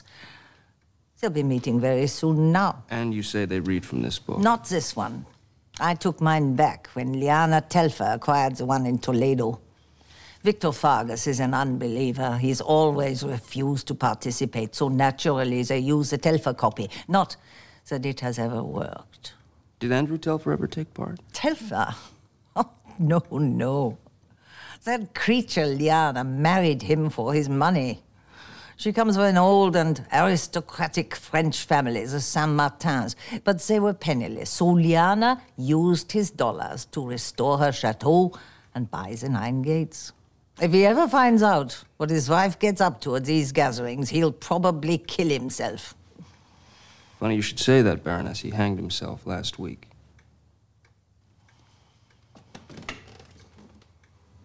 Who exactly are you working for, Mr. Corso? My client's name is irrelevant, Baroness. I'm simply trying to authenticate his copy, which is the one that Telfer sold him before he died. How stupid of me. I should have guessed. You've outstayed your welcome, Mr. Corso. I was hoping to examine your copy in detail. Certainly not. Tell your client, who can only be Boris Balkan, to come and examine it himself, if he dares. Tell him not to send any more wolves in sheep's clothing. And now, kindly leave. I'm sorry if I troubled you. Thank you very much for your time. You don't know what you're getting yourself into, Mr. Corso. Get out before it's too late. I'm afraid it already is, Baron. Dum dum dum. Bum, bum. All right, a couple things I got for you here. Go ahead. I got a lot too, man. Yeah. Go By ahead. the way, she's in a wheelchair, so that's why you hear Yeah, I that. wonder if those orgies put her there. Yeah, she's also missing an arm. Oh yeah. They did some crazy shit. I was wondering if she like chopped off her arm to give it to the devil or some shit. Fish. All right, we're gonna talk about that. Fish. All right. You go ahead for you say you got a lot, man. All right, cool. So yeah, Corso visits the last 9 gates owner, the Baroness Kessler, whose secretary is built like Brian Urlacher. Janet Reno. Yeah. Well, he makes that joke later on. He's like, "Have you seen her secretary?" Yeah. So clearly Corso is a fan of the Kessler collection. He says he knows it by heart. And here her bookcase is number 9 in total, which is kind of cool. Lost my space.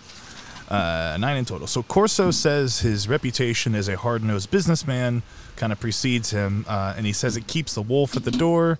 And she even says, wolves in sheep's clothing could be a reference to Boris, Balkan, Boris meaning wolf. Another interpretation of that. But Kessler actually means coppersmith. And the alchemical symbol for copper is the female sign. The sign of Venus is also the female sign. And as we know, Venus is known as the morning star, which is Satan's nickname. And Kessler's work deals exclusively with the devil. The works that she wrote herself. Hold up. Let that pass. Oh, we got some cherries and berries? Yeah. All right now. That's all right. Just Okay. So Kessler says he, when referring to the devil that she says she saw in person. So the girl that's following Corso around can't be the Lucifer or Satan, because we don't know anything about we don't the girl. know that. There's not much alluded to her at all. Right, but this led me to believe that the girl isn't the devil, but actually a protector of Lucifer himself. And in the novel, Le Club du Mal, she gives Corso a book called The Devil in Love because she loves him, Corso, which to me indicates that Corso is being led back, for he is truly Satan or Lucifer, lost in this world, the Kingdom of Shadows. Well, the book, since you brought it up, it has very stark differences with the movie.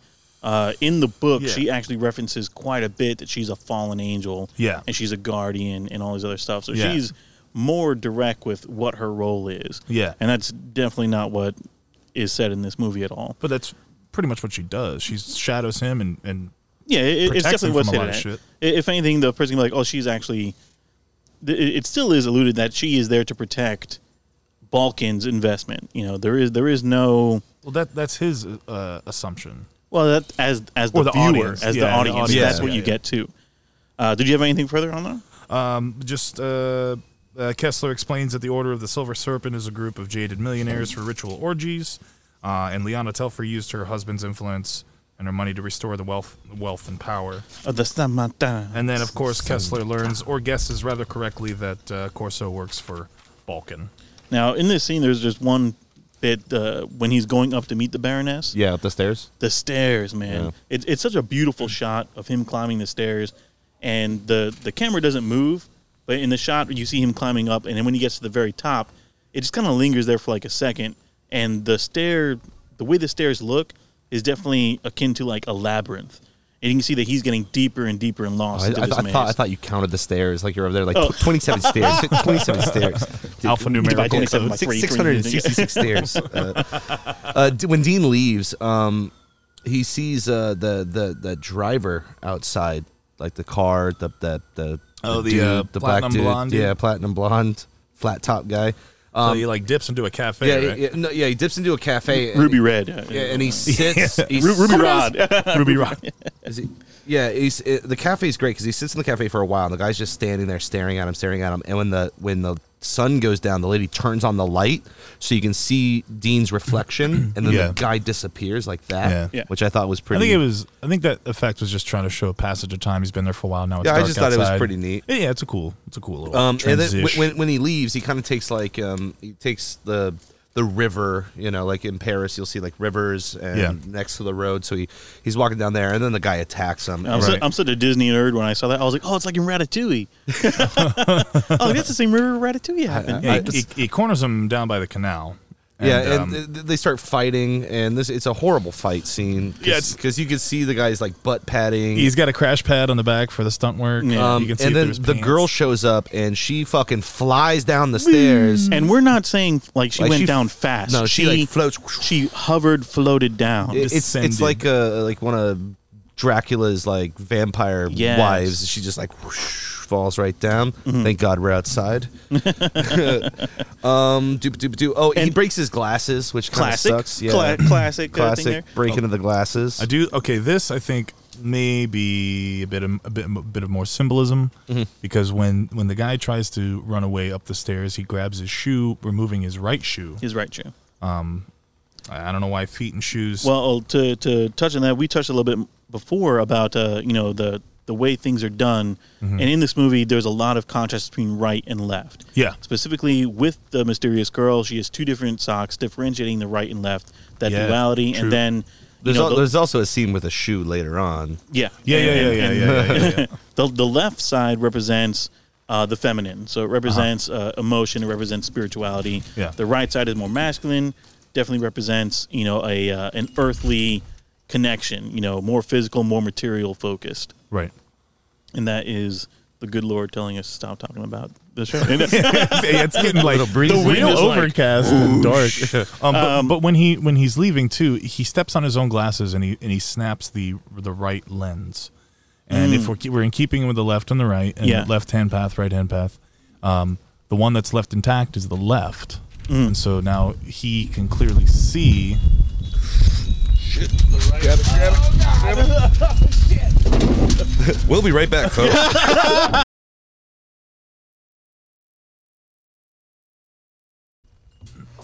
Quack, quack, quack, quack, quack, quack, quack, quack, quack, quack.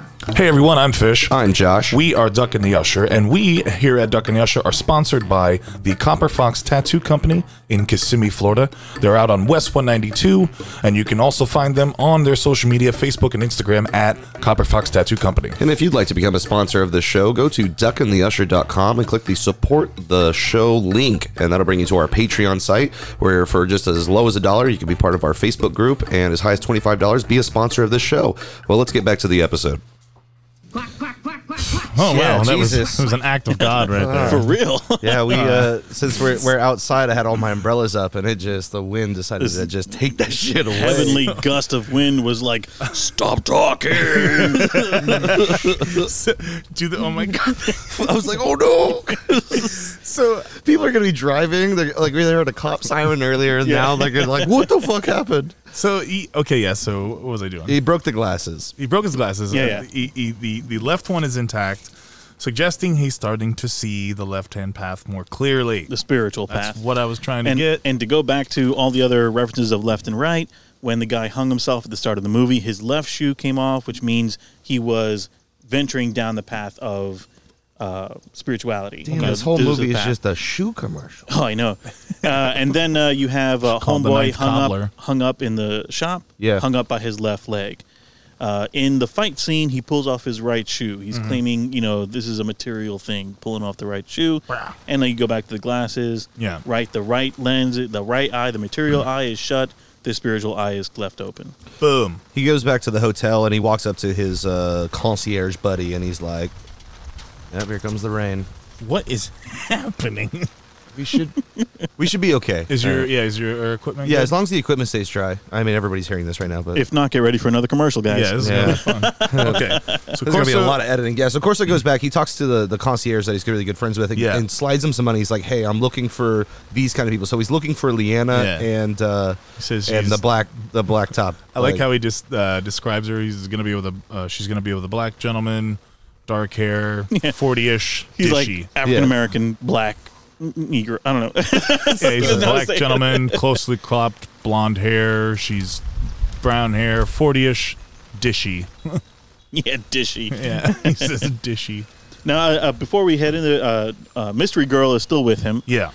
In the fight scene, we see two things happen. One, Depp accidentally decks her in the face. Yeah. When he reaches back, he pulls a Batman, just reaches back, clocks her in the mouth. Yeah. And then we also see that she also has a lot of strength because she kind of throws off.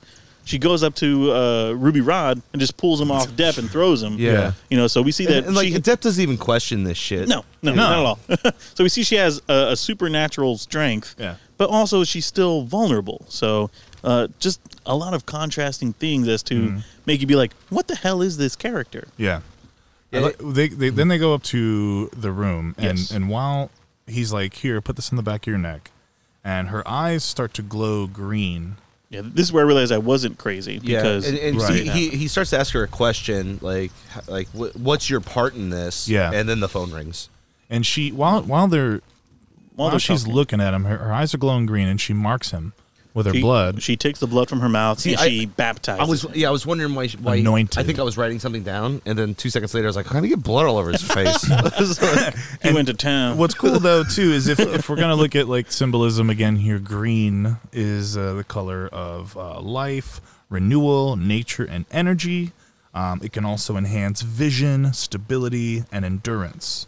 And then Balkan calls, and clearly he's also shadowing Corso, following the same path, but not worthy of its reward as Corso is. And also in the chakra system, green is the color of the heart chakra. Okay. And love. So I mean, it's just another one of those things that pop in there as far as symbolism goes. We're gonna get a nice little rain This is background like sound. Crazy elemental know. shit happening too. Are you getting wet? Are you getting a little? No, I'm just giving it a little bit more just in case. Yeah, if we start getting wet, we'll kind of Yeah, throw it we'll inside. go Yeah, to- and if you guys weren't falling asleep yet, the rain will definitely help you. Yeah. Yeah. Why don't you put on the heat and crack the window? So he tells Balkan about all the deaths. He's like, "The people are fucking dying left and right," and Balkan he doesn't give a Yeah, shit. once again, he calls Balkan and he goes, "So what's up?" Like He Balkan tells- clearly doesn't care. Yeah, tells him about how the Baroness won't help him out. And then when he hangs up the phone, Dean he photocopies his copy of the book. He's Right. like, "I'm gonna photocopy this," and then he hides it behind his refrigerator in his Yeah. in his little hotel. Did you notice when he folds it up with the cloth, he does like 5 points, Man. like a pentagram? That's cool. Yeah, all right. Fuck you, fish. Yeah, we're gonna try to get a thing for that. But yeah, Ooh. Corso's like, I don't know what's going on. I that was can't- lightning for real. Was it? Yeah. Well, it's all blue skies there. Yeah, Look over here, homie. Man, I hate Florida. No, we'll keep this going until. Okay, all right. If we gotta go in, we gotta go in. But so he decides he's gonna go back to the Baroness during lunch break. Balkan goes, "Go back during lunch break." That's the hint he is. gives him. Is that what he said? Yeah, because he goes, she's not going to do it. And he goes, check out the lunch break. And that's when he goes, all right, let me go back. And he waits outside the Baroness's office building until Janet Reno goes to get a bite to eat. Yeah. Yeah, and Janet Reno. Janet Reno's dance party. Yeah, Will Ferrell. Yeah. He brings a peace offering to the Baroness type of thing, and he's like, listen, he's like, there's difference in the book. Yeah. And she's like, what variations? Yeah, he shows her all the different things, and so. But one thing that I was going to use that clip, but it's very short. But when he, Janet Reno leaves, he sneaks in, and he realizes he can't get in the office. So he has to put the buzzer. He buzzes her in. Like, I have something for you. And this is something that I'm like, this is too naive and too dumb of Depp. But he goes in, and he leaves the door open. Yeah. And it's like, come on, guy, you're being hunted, and you're going to leave. For that. Well, maybe he assumed that because the door was locked, he had to get buzzed in, and fucking Janet Reno was out there watching the show, that he would be safe in there. I don't know. I thought it was a pretty rookie move. He shows her that there are 3 variations and 3 copies hidden in 3 books. And while examining the book, he tries to light up a smoke, and she says, "You can't smoke in my library." And I immediately thought, no smoking in the Skull Cave. Yeah, no, that's the great part where like she calls him out, like, "Hey, no smoking." And like the entire time, I'm sitting there going, like, "Stop smoking near the books. Stop smoking near the Yeah, books." no kidding. And so he's looking at the difference in her book, and he gets cracked over the head. Oh, I mean, before that happens, he there's discovers a postcard. Oh yeah, within the book, the postcard, which is the painting that we saw at Balkan's little vault. It's of this castle. Yeah, and it's a card from Balkan saying, "I found it first," because he discovered that this castle is indeed like the Devil's Tower. Yeah. It's from Balkan. I didn't see that. Yeah, Yeah, he was it was gloating the that he found the Chateau de Poivers which is a Cathar castle situated in the commune of Poivers in the Owl. I wonder if there's like a PS where it's Department like PS. There's France. lots of stairs. You're not going to be able to make it up. And there was a couple. I'm sorry. Go ahead, Fish. I'm sorry. Go ahead. My bad, y'all. It's all good. So this castle, realistically, this is real history. It belonged to the Congost family before the Albigensian Crusade. These lords practiced Catharism and were accused as heretics by Pope Innocent III, who considered them to be devil worshippers. Ooh. Don't be scared. Whoa! What is fucking dope? High five, man. That just happened. You can't pay for that kind of Holy shit. theatrical effects. Well, thank God all my stuff's plugged into a pretty good surge protector right now. Yeah, I think we should give all thanks to God at this point. Thank Yeah, you. You're yeah. awesome. We're talking about a piece of fiction here, Big Guns. Yeah, remind me to never do like Twister or something. God is like, they are getting too close. Send the lightning. So Catharism it was a Christian dualist or Gnostic or revival movement persecuted by the Catholic Church. The idea of 2 gods or deistic principles, one God, the other one good and the other evil, was central to the Cathar beliefs, which was antithetical to the monotheistic Catholic Church. And then it was called Devil's Tower. Booyah. That's awesome. Now, and before God smited our umbrellas and everything like that, you kept bringing up, she's missing a hand. Yeah. And this one thing I wanted to bring up, the symbolism of she was missing her right hand, which typically means a sacrifice. And we often say, I'd give my right hand for that. Yeah. And then that's where that little euphemism comes from, is that getting rid of your hand, sacrificing something to prove your loyalty. I thought it was always because when you used to steal stuff, they cut off your right hand. So it's like, I give my right hand to that. Like in Aladdin? It's not just Aladdin. Do you know what the penalty is for stealing? And we learn of, because once again, this girl has a hard-on for her Ninth Gate book, and she refuses to acknowledge the idea that it could be inauthentic. Right. And so what Demp reveals at this point is that his true... Depp. I said Demp. Did I say Demp? A couple times. That's all right. Carry on. Depp. You're good. I got big lips, bro. Yeah, because he brings in shit. he brings in the different engravings. That was his gift. Is like, look, I'm going to show you. Yeah. And what he wants to teach her is that his main belief is simply that these They books, connect. are all You have authentic. to have all 3 They are together. all part of the same puzzle. And this is where she's like, okay, maybe you can look This at my is a book. revelation. Yeah. And then that's when he sits down and tries to light the cigarette. She's like, no smoking. I don't know what kind of books you use. No Yeah. smoking. And then he's doing his research and he gets cracked over the head. And when he wakes up, he's like, and then he's like, Baroness, and she's kind of just her wheelchair is He's bumping into the wall. He's focusing on one of the reliefs, and he's seeing the differences. And it's one relief is of an executioner. Yeah, and that's one it. executioner is killing a guy, and then the other executioner in the other relief has a halo over his head. So he's kind of like, what? Like, why would one guy be a saint and one then guy he gets be cracked in the head. Yeah, and then it's actually a pretty cool effect because the room is blurs. eerily still.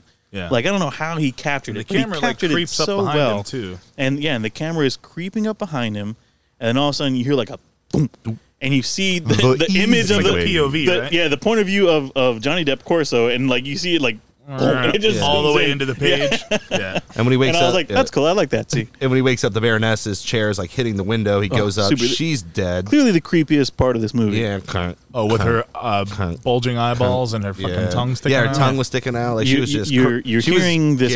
garroted, probably. Oh, yeah. Like, I mean, that dude was big, too, so he probably had no problem killing a cripple. yeah. And then when he turns around, her office is on fire, and Yeah. he grabs. Well, he pulls her because the chair is banging into a corner. Yeah. So he pulls her around. yeah, and then the chair sees goes she's been off. choked. Her tongue is out of her head, and She slams into the the door. chair peels off like, and like then a Bubba crashes. Hotep It crashes into her office door, And the it door's opens up, and then you see all yeah, this and fire. when he runs in, the book is on the desk burning, and he can't reach for it because Yeah. he keeps getting burned. And so he just jips, and Yeah. when he's running down the stairs, he bumps into Janet Reno. and she's like, "My oranges!" Yeah. She drops them all. Oranges, 9 oranges. I don't She had know. a bunch of oranges. Dude, I was like, "Wow, really? Wow, that's really good." I think there was 9 some oranges, kind 9 of. oranges. I think there was some kind of like connection to the orange thing. I read it somewhere, but there was like so much I was pouring over while Now, I was doing one this. thing that came to my attention with this scene when you see how they were died, or when they were How they were died?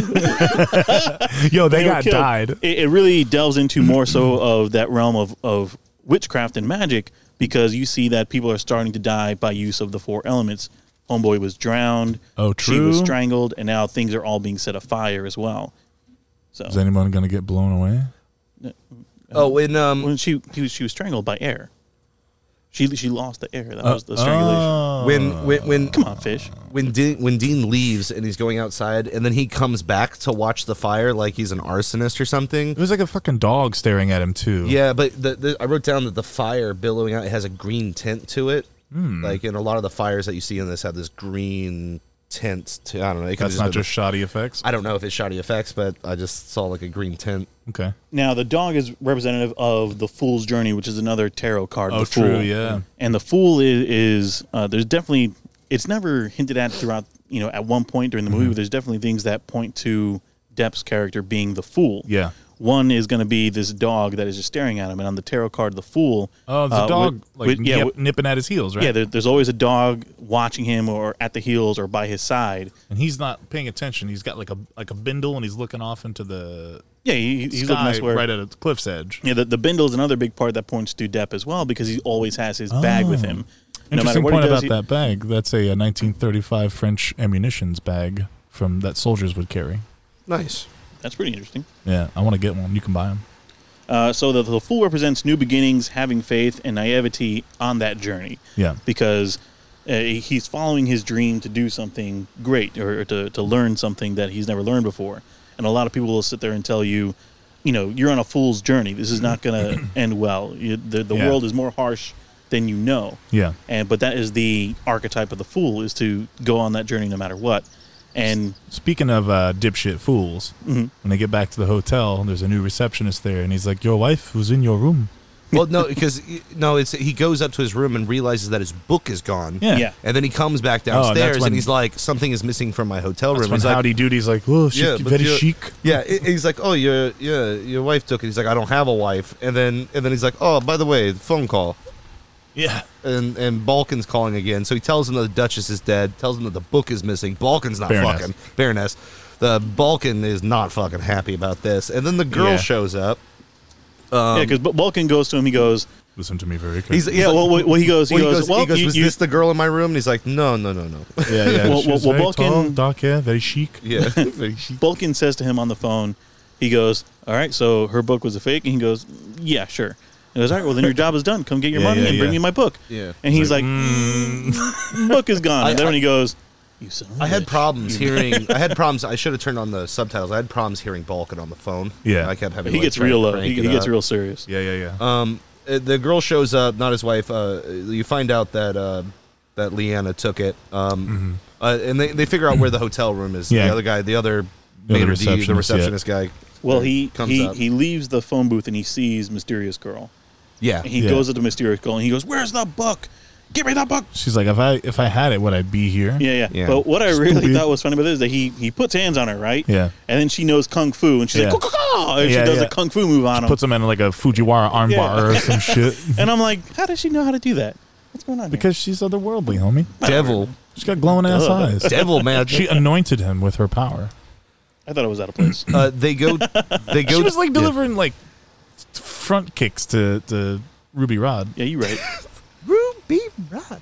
Okay. They go to Leanna's hotel room, and they see them leaving, and they kind of watch them. They get into like this nice, Bentley or whatever, Rolls Royce, and they drive away. And they're like, "Oh shit!" They're trying to hail a cab. No cab will stop. Yeah. So the girl steals a cherry red Dodge Viper. Dodge Viper. Viper. And I noticed, I was like, okay, Sneak. red. I'm like, it's very devil with the Very apple. tempting, seductress. It's tempting, and then of course the Viper being Represents. Smoldering temptress. Now, even more than that, with the Viper, we get another course of numerology that comes into play. The license plate on it.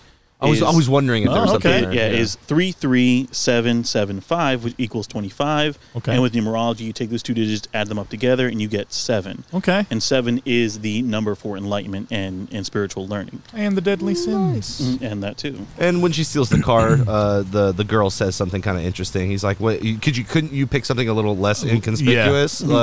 And she says, people would give their eye teeth to take a ride in something like this. And eye teeth is another word for fangs, "Your canines, yeah." or like a serpent. Satan. Boop boop. Boop boop. So they're driving. They pretty much lose. They lose them. You have more horrible green screen while they're in the car. Yeah, I mean, I don't know if we really need to talk about like them like pretty much they get stuck behind a semi type of thing, and the guy's flicking them off. There is actually just something with a semi. Yeah, something similar to Okay. this. So They find their way to the chateau, which they. He's got something before. Oh, my So- bad. I actually learned about this because I was reading more on it because I was like the truck is out of place. You know, like it comes in like, okay, you need something to slow them down, and the truck's license plate is 444. Okay. And 4 is a number that's associated with stability. The way you Okay. have like a chair or a house or a stool, much like Homeboy's stools that he choked on. It's symbolized to grounding and the earth. Okay. You know, so even when in that starting scene when he kicks off the stool, he's kicking Four off. legs are stability. Stability, and yeah. terra firma. So in this, the truck represents holding them back. Okay. And when you get into more Gnostic beliefs, which we'll talk about later, 4 is also associated with the archangels, which are more so not supposed to help us get Right. further ahead. They're here to keep us grounded to the earth and connected to a cycle, Okay. which we'll get into a little bit further at the end of this. All right, all right, But all yeah, right. it definitely has a symbolism, especially when you think of this truck holding them back from achieving their goal. And when they get off, it's kind of a crossroads. It's kind of like you can go straight, Yeah. left, or right. They end up going right. And they lose them, and they stop, and then they see a sign that says Saint Martin. Yeah. And she kind of goes like, "What She's was like, what Leanna's was- yeah, thing?" What was her name again? He's like Saint Martin. And Saint she's Martin. like, Like, look, boom. Boom, right there. So look stupid. they follow it down, and then we see the big fuck off mansion. Yeah, it's a big goddamn chateau. And pretty much it's the party that the Baroness had mentioned, like Yeah. the big sex orgy big cult. orgy. What is They it? climb up on a balcony. Oh no! First they go. No, first they go into Saint Martin, and he says, Oh, yeah, they talk to, like, a local They talk chef. to a local baker, and they're like, "Where can we find Bonjour. Leanna Saint Martin?" He's like, "Oh, it's up the road." Blah blah blah blah. Yeah, Boo-ba-doo-ba-doo. not an important detail. I don't know. I mean, the guy was in a basement with cooking food. I don't know if that Okay. makes anything, but Yeah, they go to the party. You see the rituals, like the people are getting ready. They kind of scale the wall, and they see Lyanna getting into her robe, so you can see a little side booby titty action, little booty. You see the we'll find out the Ouroboros, the Ouroboros again. Yeah. Dean just breaks in. He's just like, he's fuck like no this. subtlety. Yeah, like he just walks in. What's up? He's Give me my growing book. some balls. He finds the book. The henchman pretty much captures them like instantly. Yeah, well, she whips out a gun, and she's like, ha, I gotcha. And then homeboy comes over, grabs the gun, marches him downstairs, and she's like, go fucking, you know. Yeah, and then... Take the boots to them, yeah, medium and style. Dean, like, flips him over. Yeah. And, like, does, like, a little... He's like, karate! And then flips him down the stairs. And then takes his shoe and beats him to death with it. Beats him to death with his own damn shoe. Yeah. Wasn't that in Wayne's World 2? I had to beat them to death with their own shoes. No, it wasn't. I can do the whole thing. You do it? Yeah. So there's a story of one time Ozzy would not perform.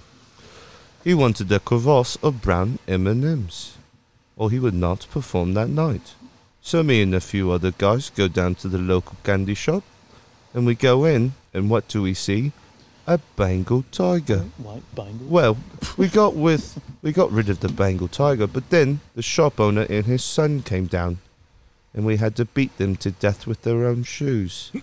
Needless to say, Ozzy did perform that night. That's one of my favorites. Okay, all right. He beats him like to fuck with the shoe. I mean, he's just whacking him on the head. She like says, and she's I like, didn't know you had it in you. Yeah, But, she was and surprised. this is one thing that plays frequently within this movie is that the way that the context of that scene goes, it's almost like we're supposed to think it's funny, like the way she delivers the line. Yeah. Because Depp is hitting him, and you're like, oh, but even like the effect of him hitting him looks like there was just red paint on the shoe. Yeah, it's like I don't think he killed him with a looks really shoe because it's like he's just Yeah, like it's really not that much. like he's killing a spider. Yeah. And then Depp has a moment where he leans back and he's like, huh, and then the camera points there and she's like, I didn't know you had it in you. Yeah. And I'm like, was this supposed to be hilarious? Because that's the way they played it. Well, also, she never actually physically kills anybody. She might rough someone up, but she's there to like guide him along this path. Mm-hmm. And when he finally realizes that he has the ability to like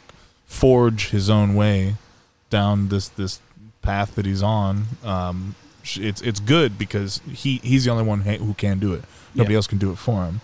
And so she's like, okay, cool. All Dean right. dresses up in one of the cult costumes. He donned the cloak, the from robe, dude. and he goes in and he's listening to the Baroness speak from the book. And It's not the Baroness. Not the Baroness. I'm sorry, Lyanna. And I have a clip of when Balkan shows up to this party. Oh, yeah. There will be a part in the clip where it'll fade down a little bit because I jumped ahead during some of the fight scene. So here it is. Gloria sit ad Mambo jumbo, mambo jumbo, mambo jumbo, mambo jumbo.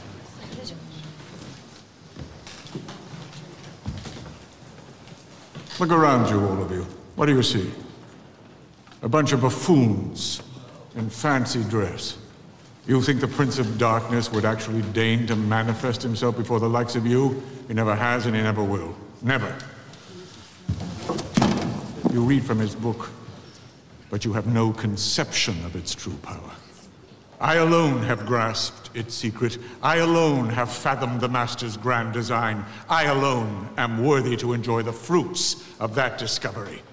Absolute power to determine my own destiny. You're insane, Boris. Give it back to me!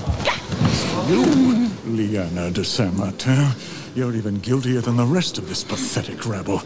You have at least some idea of what this book can do in the right hands, yet you lend yourself to these farcical proceedings, these orgies of aging flesh conducted in the Master's name. You're a charlatan.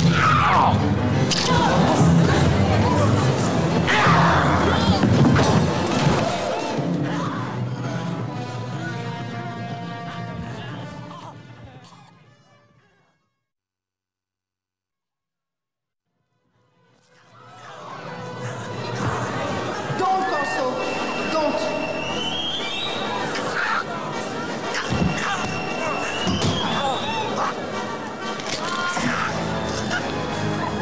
Let it be.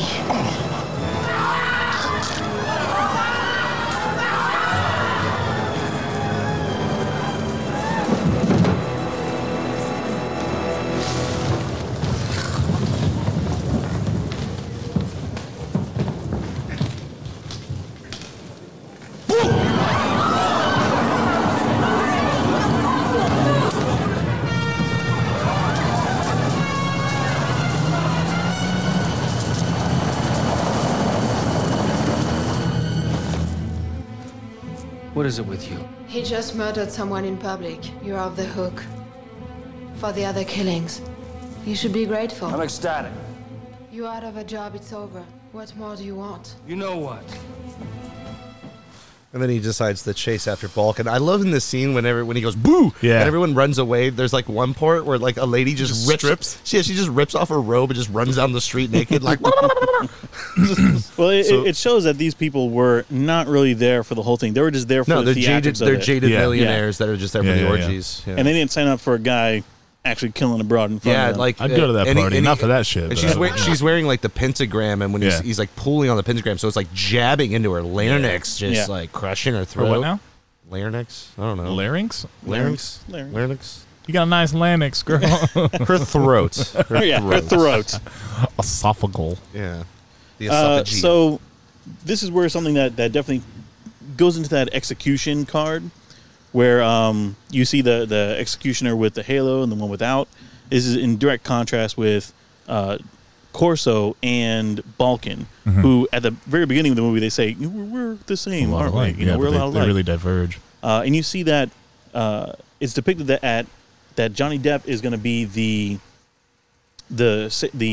killer with the halo, because when he does decide to kill, it's to protect Mystery Girl. Yeah, he's doing it to save them from this scenario, versus Balkan, who definitely represents the more material side of it, whose name means the material mountain, things like that. Right. He kills for power. He kills to intimidate, and that's where those two things mirror each other. Yeah, and of course Balkan takes off because he's now trying to finish. He's like in a Land Rover that he's on, and Dean jumps into like that Rolls Royce and tries to chase him, and they're going through like wooded areas, and then Balkan goes over this ravine, and Dean gets like stuck. A stream. Which if he would have pressed on the gas a little harder as he went through that stream, he would have made it. Well, it was a classic Rolls Royce. What I liked about that scene, and in a lot of like medieval folklore, European folklore, evil wasn't allowed to cross running water. And because he was wearing the pentagram, that's why his car stopped. And when he gets out of the car, takes it off. Oh, nice. And then he can keep walking. That's and nice. he loses his shoes too. Wait. Oh my god. Yeah. There we go. No, for real. So he loses his shoes, right? Which is another thing. His shoes come off, so now he's barefoot. And that's another thing that alludes to a lot of certain... Is it a depiction of the Fool? The Fool card, he has no shoes. Right. And so this is kind of like him reaching almost like that pinnacle of becoming the entire Fool. And a lot of religions require you to remove your shoes when you worship as well. Oh, of because course, when he kills Ruby Rod, he was barefoot before he went into to join the congregation. So everybody's barefoot. You see them all running away. Homegirl was naked. Beat him to death with a... We also understand a bit more clarity from the Mystery Girl, because she's saying, don't kill him, Yeah. And at first, as an audience member watching, because he has to complete his path. You're like, why not? Fucking kill that guy. You got to his journey. But then you understand that she's like, I did this to save you. Yeah. I stopped you from killing him. That way, it can be seen that he is truly evil. Yeah. And everyone else will attest that. And now you are off the hook no matter what. I did that for you.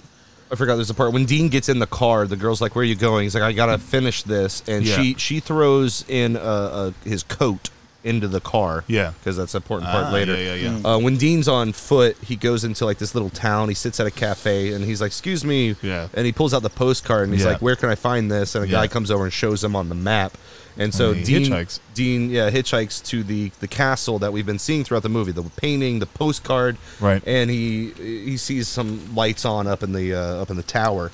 He sees the Range Rover outside. He walks in, and then he discovers Balkan. I have the clip of arranging Balkan also. the pages. Now, what's really cool here, before you play that, as soon as he walks into the room and he's standing atop that little ledge, a little precipice or whatever it is, Balkan looks up at him after he says these words that translate from each one of the pages, and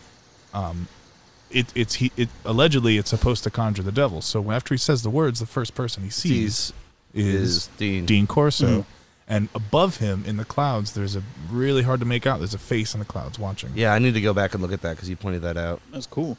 And also him, when they meet in this scenario, you have Corso Yeah. at the top of the tower. Yeah. And Balkan, who's at the bottom. Right. And also, it also transfers to the whole chakra system. Yeah. You know, where the top of the chakra system is enlightenment. Yeah. And here you have Corso, who's gone through all this. Yeah. And he realizes that his path isn't just to, you know, decipher the books, get money, and go home. Yeah, he's on his mission now Yeah. is to, you know, retrieve this information and keep it from Balkan. Right. So he's at the top of his intellectual or enlightenment game. He shows up. He's at the tower.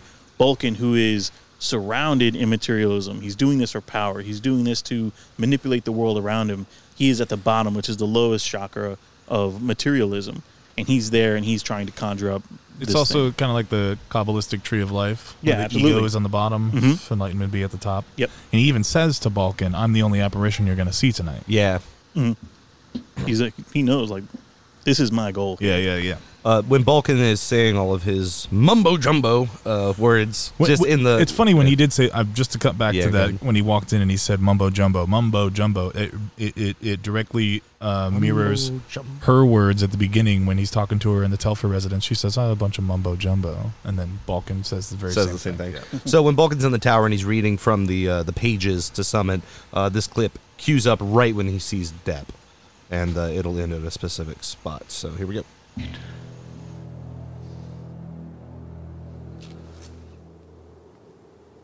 Corso. What were you expecting? An apparition? You're not wanted here, Mr. Corso. Leave. I'm the only apparition you'll see tonight. You'll find a check waiting at my New York office. Payment in full. You killed for those. They're worth more than money. Infinitely more. But they happen to be mine, not yours. You know something, Corso? In spite of our differences, I have a soft spot for you. I'm touched. We have something in common, you and I. We share the same passion. You've developed the same obsession, haven't you? Unfortunately for you, only one of us is destined to fulfill it. You're out of your depth. Kindly go. I'm not leaving here empty-handed. Don't even think about it. Stand aside. I credited you with more finesse. You heard me. Stand back. Put that away. It's not your style.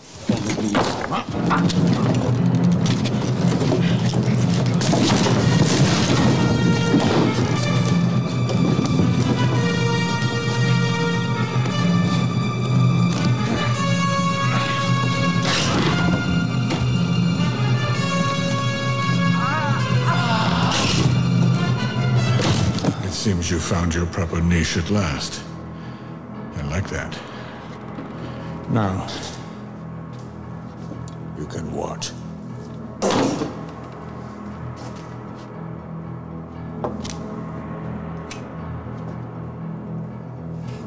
I'm entering uncharted territory, taking the road that leads to equality with God.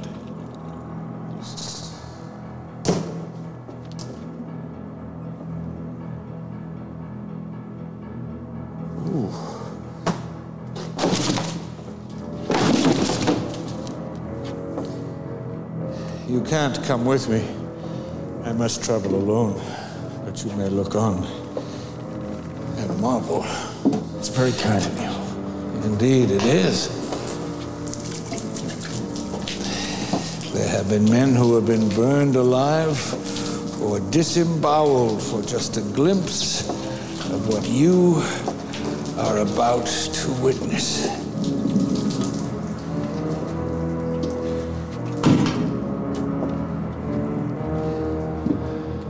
I give you my allegiance, Master. I pledge myself to you, body and soul.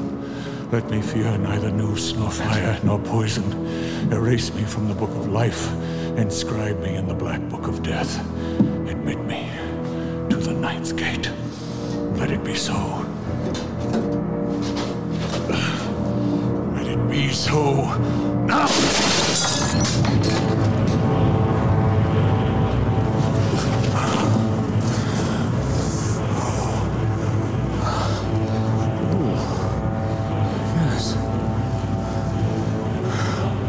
feel the power surge through me like an electric current, rendering me capable of any feat of mind or body. I'm invulnerable. I'm invincible. I could float on air. I could walk on water.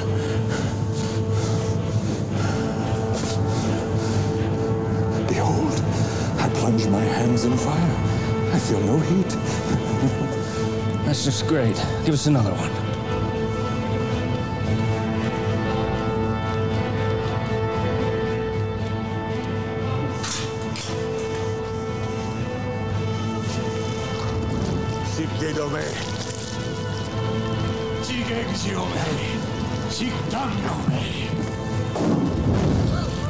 It's miraculous.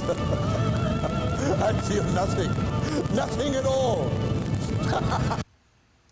Yeah, so it kind of ends there. My computer went a little wonky, but when he's doing I feel nothing, he basically dumps like kerosene all over himself, lights himself on fire, and then the fire is creeping up his body. He's like, this is great. And then he realizes this is not so great, and he dies. No, yeah. At one point, so when he comes down and they fight for the gun, because Johnny Depp had a gun in his coat that the girl had put in there for him. When they're struggling and he falls through the floor, it's a Johnny Depp stunt double, and it looks real bad. Because if you go back and watch it, like the guy's trying to struggle, and you can see the toupee shifting on his head, the bone structure is off. Like I didn't even realize that. It's only about 3 seconds of it. You know, when he falls through, he's like, rrr, rrr. He bursts into flames, then Depp pretty much escapes. Well, he shoots him. Oh yeah. Well, yeah. As he's walking out, he's screaming, and then Depp takes mercy. Balkan becomes fully engulfed. He realizes, oh shit, I fucked up. You know, so he starts screaming, and he's like, oh man. Well, clearly one of the engravings was a forgery. Yeah. So Depp goes, he collects the engravings, the pieces of paper that have been ripped out of the book now. Yeah. He collects them, and he goes back to his car, grabs the gun, and he goes to go upstairs. He's hearing him, and you see him like, this is what you get. You know, he has like a face on, but then it was almost like a pity. He hesitates. I'm just going to end it. And he goes, I can't leave him like this. Yeah. And then he shoots him while he's on fire. I don't know if it was so much a mercy killing. It was a mercy. As much as it was, he's just like, you deserve this. Like, well, he's hesitant because he's got If he deserved it, he should just let him burn to death. Yes. Well, I suppose, but he's also, he already killed. But it's on his face. If there was any good acting by Johnny Depp, it was in this scene. This is easily one of his best roles, I think. This is a great movie. I mean, we'll rate it in a little bit. Yeah. He goes back to the car and he's just sitting there, like watching the flames taking over the tower, and the girl's in the car. So he kind of is like, "What the fuck?" Yeah, it freaks him out. He's like, "Fuck." And then they talk a little bit more, and then we have probably the only scene I remember. I don't think they talk at all from this movie. Yeah, they talk at all. I think she starts kissing him. Yeah. This is where we get that awkward makeout that Johnny Depp's like again. Yeah. And I guess. I don't know. I didn't see it that way. I have a little clip of it. So they start having them making out. No, it's a little bit of them boning. It's a bit of the music. It's a bit of the music, and just. So yeah, Winona. They get out of the car and they start. She starts riding him outside of the Inferno. Yeah, best sex this guy's ever had in which his entire looks life. just like the engraving with the woman riding the beast. So this is completing the path, guiding with it on old fire, Lucifer home. with the fire. And as she's like riding him, and he's just having the best orgasm of his life, her face is morphing a little bit, like her eyebrows change, like she could be like different women. Yeah, she's a different woman. And here's just a kind of a little clip of the music.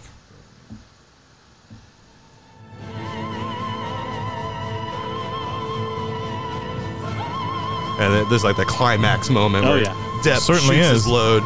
Climax for sure. I want to hear this music when I'm at my vinegar strokes. And love explosion. Yeah, hold on. There's a little scene after this while they're driving.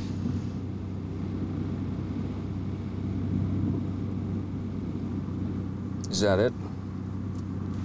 Is the game over? For Balkan, yes. Not for you.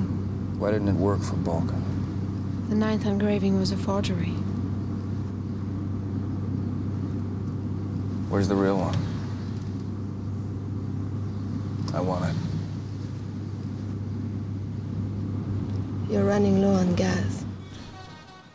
So they stop for gas. He gets out at a Shell. That's why I was like seeing the Shell stop. Okay, all right.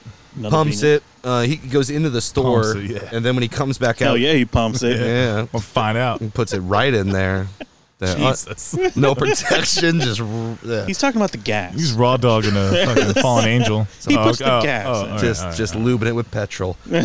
So he goes to pay. He comes back out. She's not there, but in his windshield wiper is the fake. The fake relief. Forgery, yeah. The forgery, and it has the brothers named on it, the Sinisa brothers. Sinisa. So he goes back to the Sinisa brothers in Spain, and when he walks in, they're gone. All the books are done. There's like two guys that are moving all the shit away, and he's just looking around. He's looking around, and they're taking off like this giant bookcase that you see that they were stacking beforehand. And when they tilt the bookcase down, they're like, move away. And then they take it down, a piece of paper falls off the top of the bookshelf and floats down from the fucking heavens and lands at his feet. And it's the perfect page that was taken out of the book. So it's funny that the Corso brothers are like, oh, forging is very difficult. The Sinise brothers is very difficult. Very difficult. They're the ones that did it. It takes masters to pull that off. Because they are also agents of whatever. They didn't want people. Now their names are Pablo and Pedro. Sinitza. Yeah, Sinitza. Paul and Peter. So these are a direct relation to Christ, who supposedly were the protectors of the knowledge of Christ. Okay. After he had, cast left Lucifer us. out? I'm just gonna let you do the oh my god. Oh my god. There we go. Okay. Yeah. Nice. That was straight, man. That was real. That's real, authentic. Pop copy. And also, just to go back to how much I love these guys and how I immediately connected them to the Cheshire Cat character. Yeah. Just like the Cheshire Cat, when you have that moment of revelation, poof, he's gone. He disappears from the story. Yeah, that's awesome. And those two dudes he ran into that were cleaning the place were them in a different form. It was the same actor who played the Sinisa brothers. But, was it? Oh, yeah? Yeah. Oh, I didn't. They did a great job. Yeah, they sure did. Yeah. Packing up their stuff. Because the one was smoking and the other one had his back to him, wasn't smoking. Only this time he said, I don't speak English.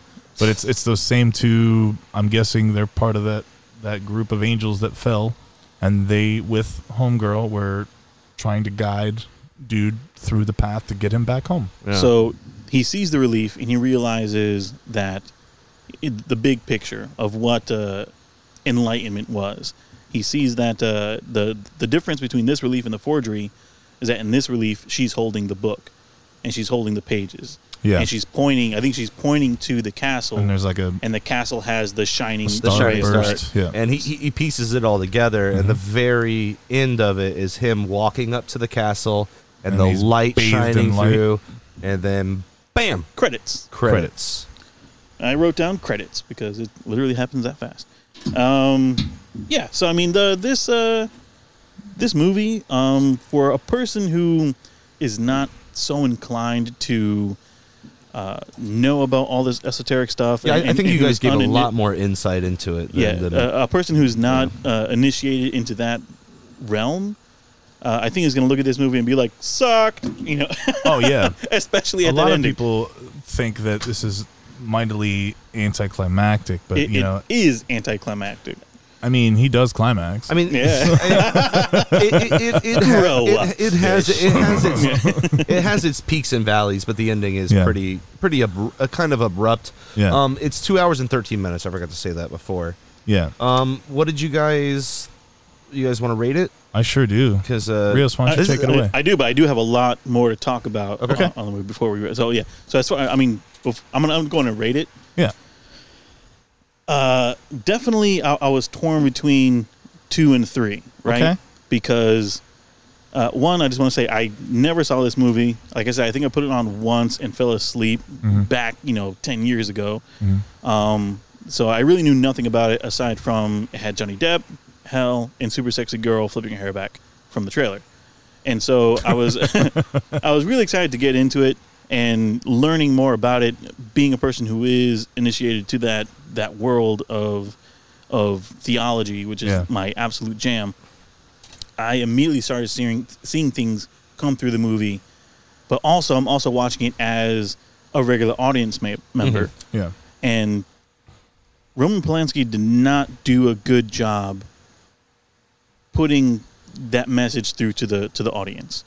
For people who know where to look, we can find it. And for people listening to this episode, they're going to watch it and they're going to know where to see it. Yeah. But for the person just watching it for the first time and looking at it, he does not do a good job of relating that information to the audience, which I think is the whole purpose of doing a movie like this in the first place. You want people to go down a rabbit hole. But unfortunately, it's people who already know about the rabbit hole, have been there, who can appreciate the film, and not necessarily people who are seeing it for the first time. Yeah. And I think he missed the mark on that. And also, a lot of parts about the movie that were just poorly done. I talked about this, but I kept bringing it up, special effects. It's a 20-year-old movie, so... But there's a lot of 20-year-old movies that do a great job. It's true. You know, so, I mean, especially in the 2000 range. I mean, it's like The Matrix, dude. Yeah. And so, like I said, you know, people are like, oh, it was a throwback to old... Hey, right? It's a throwback to... there's a wonderful scent hitting... I smell that devil's lettuce. The devil's lettuce. Damn, I forgot my point because we got distracted. That was real good. You're talking about the special effects. Yeah, you're saying that. There you go. Yeah. Oh, people. The one argument I saw about this was that people were like, "Oh, it was done on purpose to make it look that way, to be more akin to older movies noir feel." Yeah. I don't buy it because there's ways to do it and have it translate well, and then there's other times where it just looked like Roman Polanski surprised his production team by being like, yeah, and then she floats down. And they're like, what? And he goes, yeah. And then the scaffolding falls.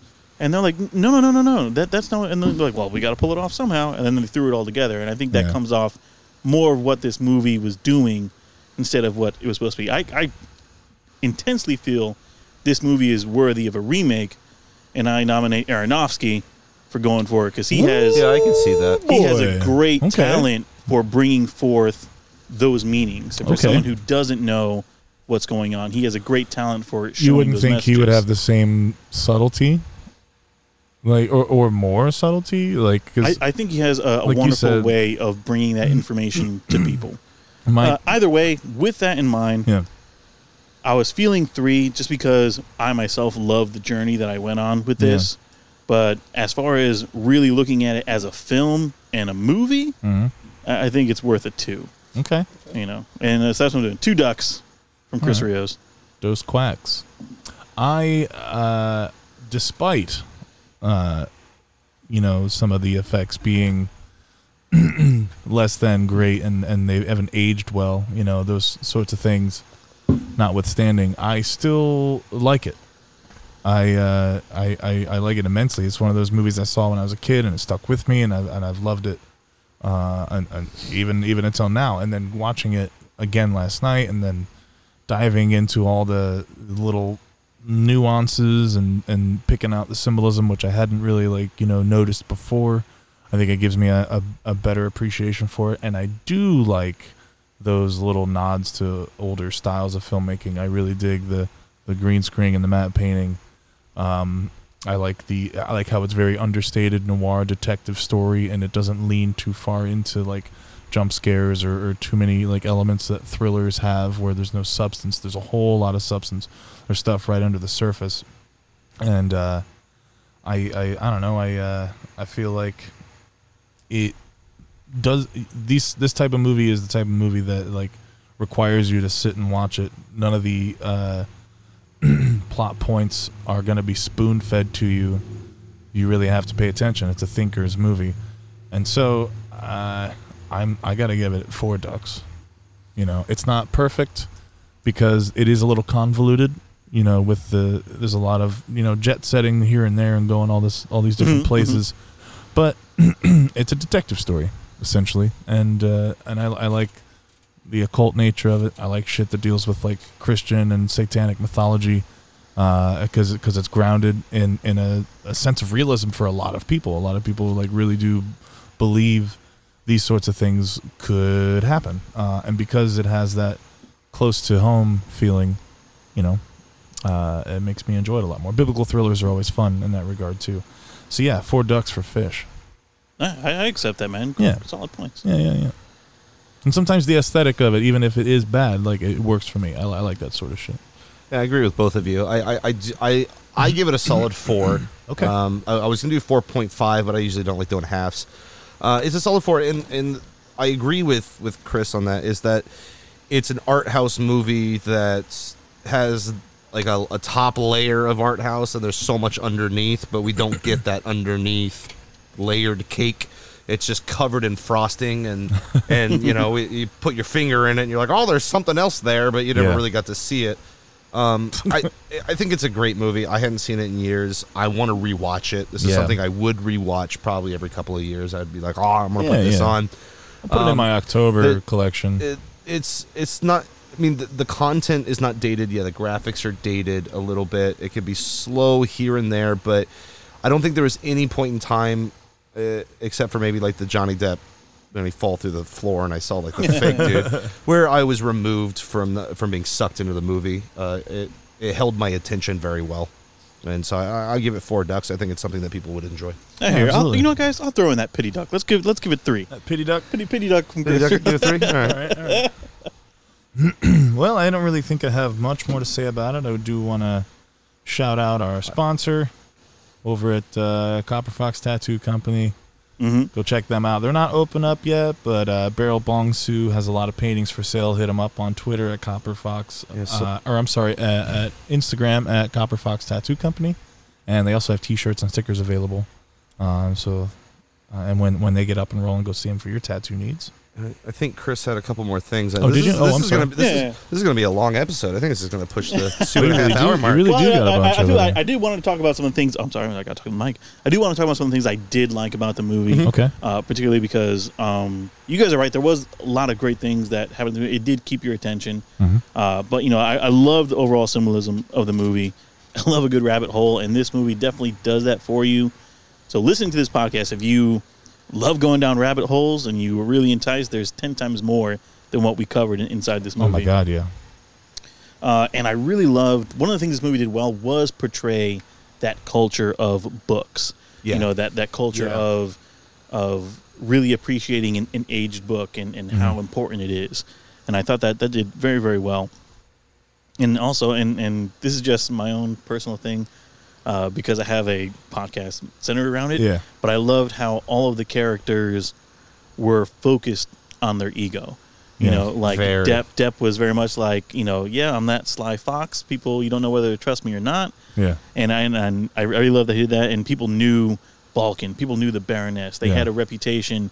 And I thought that was very romantic to see whenever, you know, they get hint at each other like, oh, you must be working for Balkan, or there's that. Everybody knows Balkan. You know? Everybody had like a drive. There was no.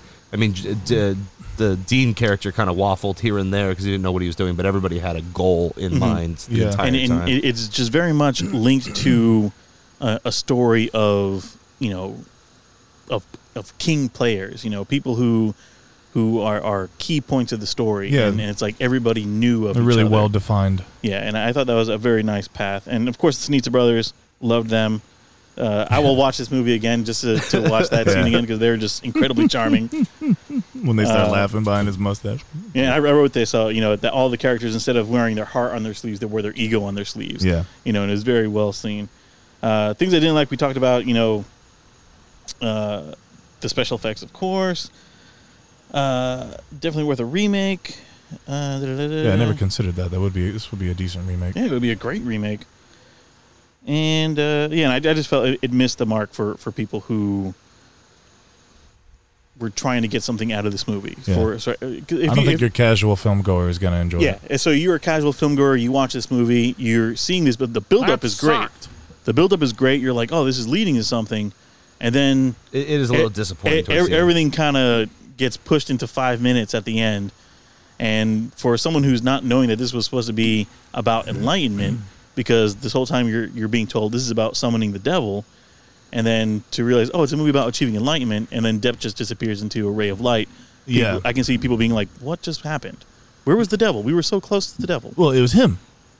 I think. That's my interpretation. Also, you make a good point about, well, I don't know if you made a point about pacing, but especially the kind of less than stellar ending. If they had immediately gone from him chasing Balkan out of that chateau directly to the castle, that probably would have been, because there was a lot of like action, a lot of energy right there at that last part after he killed Liana. And the music is even like...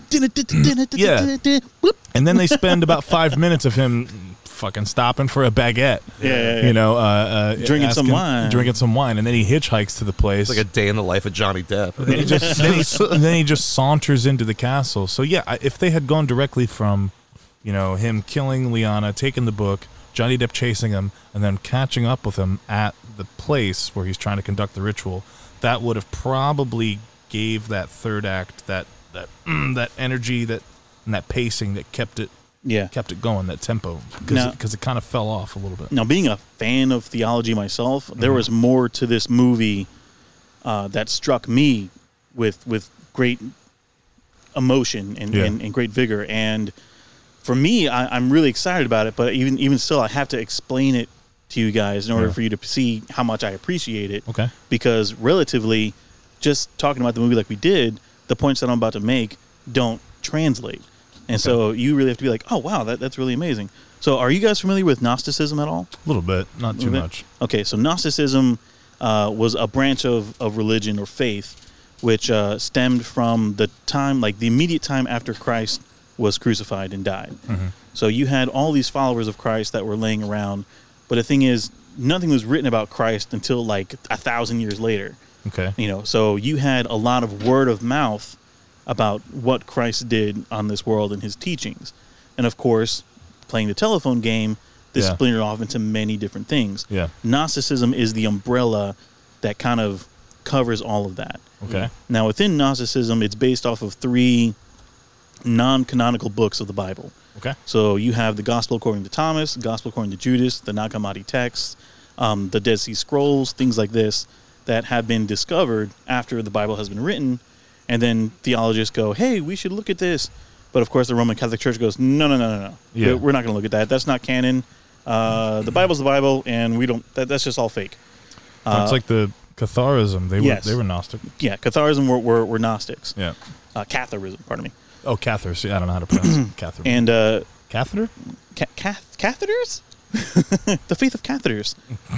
It's necessary but painful. Yeah. The Father, the Son, and the Holy Penis. So you have Gnosticism, and the big thing about Gnosticism, one of the main keys that are taught is that faith is between you, the individual, and God, and no one else can tell you. Mm-hmm. Which is why most of the Gnostics, or people following within this faith line, were brutally murdered by the Roman Catholic Church when they were up and coming and chose to seize Christ as their head figure.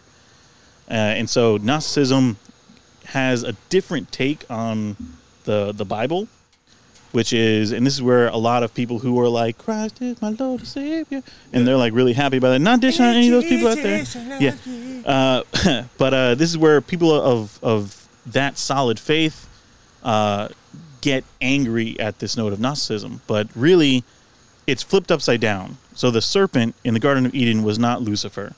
It was another being. He didn't show up until the New Testament. Right? No, he didn't show up until the New Testament at all. Yeah. Lucifer is just another euphemism for what this being is. Yeah. And so what happened, at the start of the universe, God split up into, God created the sound, all this other stuff was happening, but he split himself into different aspects. The lowest aspect being wisdom. Wisdom taking on the name Sophia, which is called an aeon. Okay. Now, wisdom, without being given a cycle of understanding, decided to split away from God, and in doing so, she caused what is translated to an abortion almost. She created something that wasn't supposed to be, or a failure of life. And so this other creation is what is called Yaldabaoth, or what we know as Yahweh in the Old Testament. Okay. It's a very materialistic God who creates a world from this new power that he received from his mother Sophia, being directly linked to the Godhead. He takes his power and creates his physical world and realizes that this power is not his. So he has to figure out a way to trap the power. So he creates, to trap the power in the physical realm. So he creates Adam and Eve. Okay. And within Adam and Eve, you have the soul. You have this light. This original light belongs to something else. And to get this light back from Adam and Eve, Sophia, goes into the garden as a snake. Okay. And so the snake appears at this tree, and God warns them, whatever you do, don't go near this goddamn tree. Yeah. Stay away from this tree. Be happy in this world I made for you. Don't fucking touch anything. And of course, they're tempted to go to the tree of knowledge. Sophia is there, appearing as a snake, as a serpent, eating its own tail, and goes, hey, he doesn't want you to realize your true potential on Earth. And what you need to do is follow what I tell you and feed off this tree of knowledge. And in doing so, you will understand your true nature in this universe. And the books in the movie, I mean, really, the knowledge is there. Knowledge. That's what coincides with that. It's like Promethean. Mm-hmm. Absolutely. And so you have Sophia giving knowledge to humans. Okay. Very, very Promethean. Yeah. And the knowledge is that this God that is trying to keep you in this physical realm is not the real God. And even still, if you look at, Old Testament and New Testament, you go from God being very vengeful and murdering and smite and being a real dick to, in the New Testament, with the coming of Christ, who is reportedly through Gnosticism, Sophia's other half, because in the creation of the Godhead, when he made his manifestations, they were made equal feminine and masculine energies. Mm-hmm. And so Sophia had a masculine energy that was still with God when she came to the physical realm.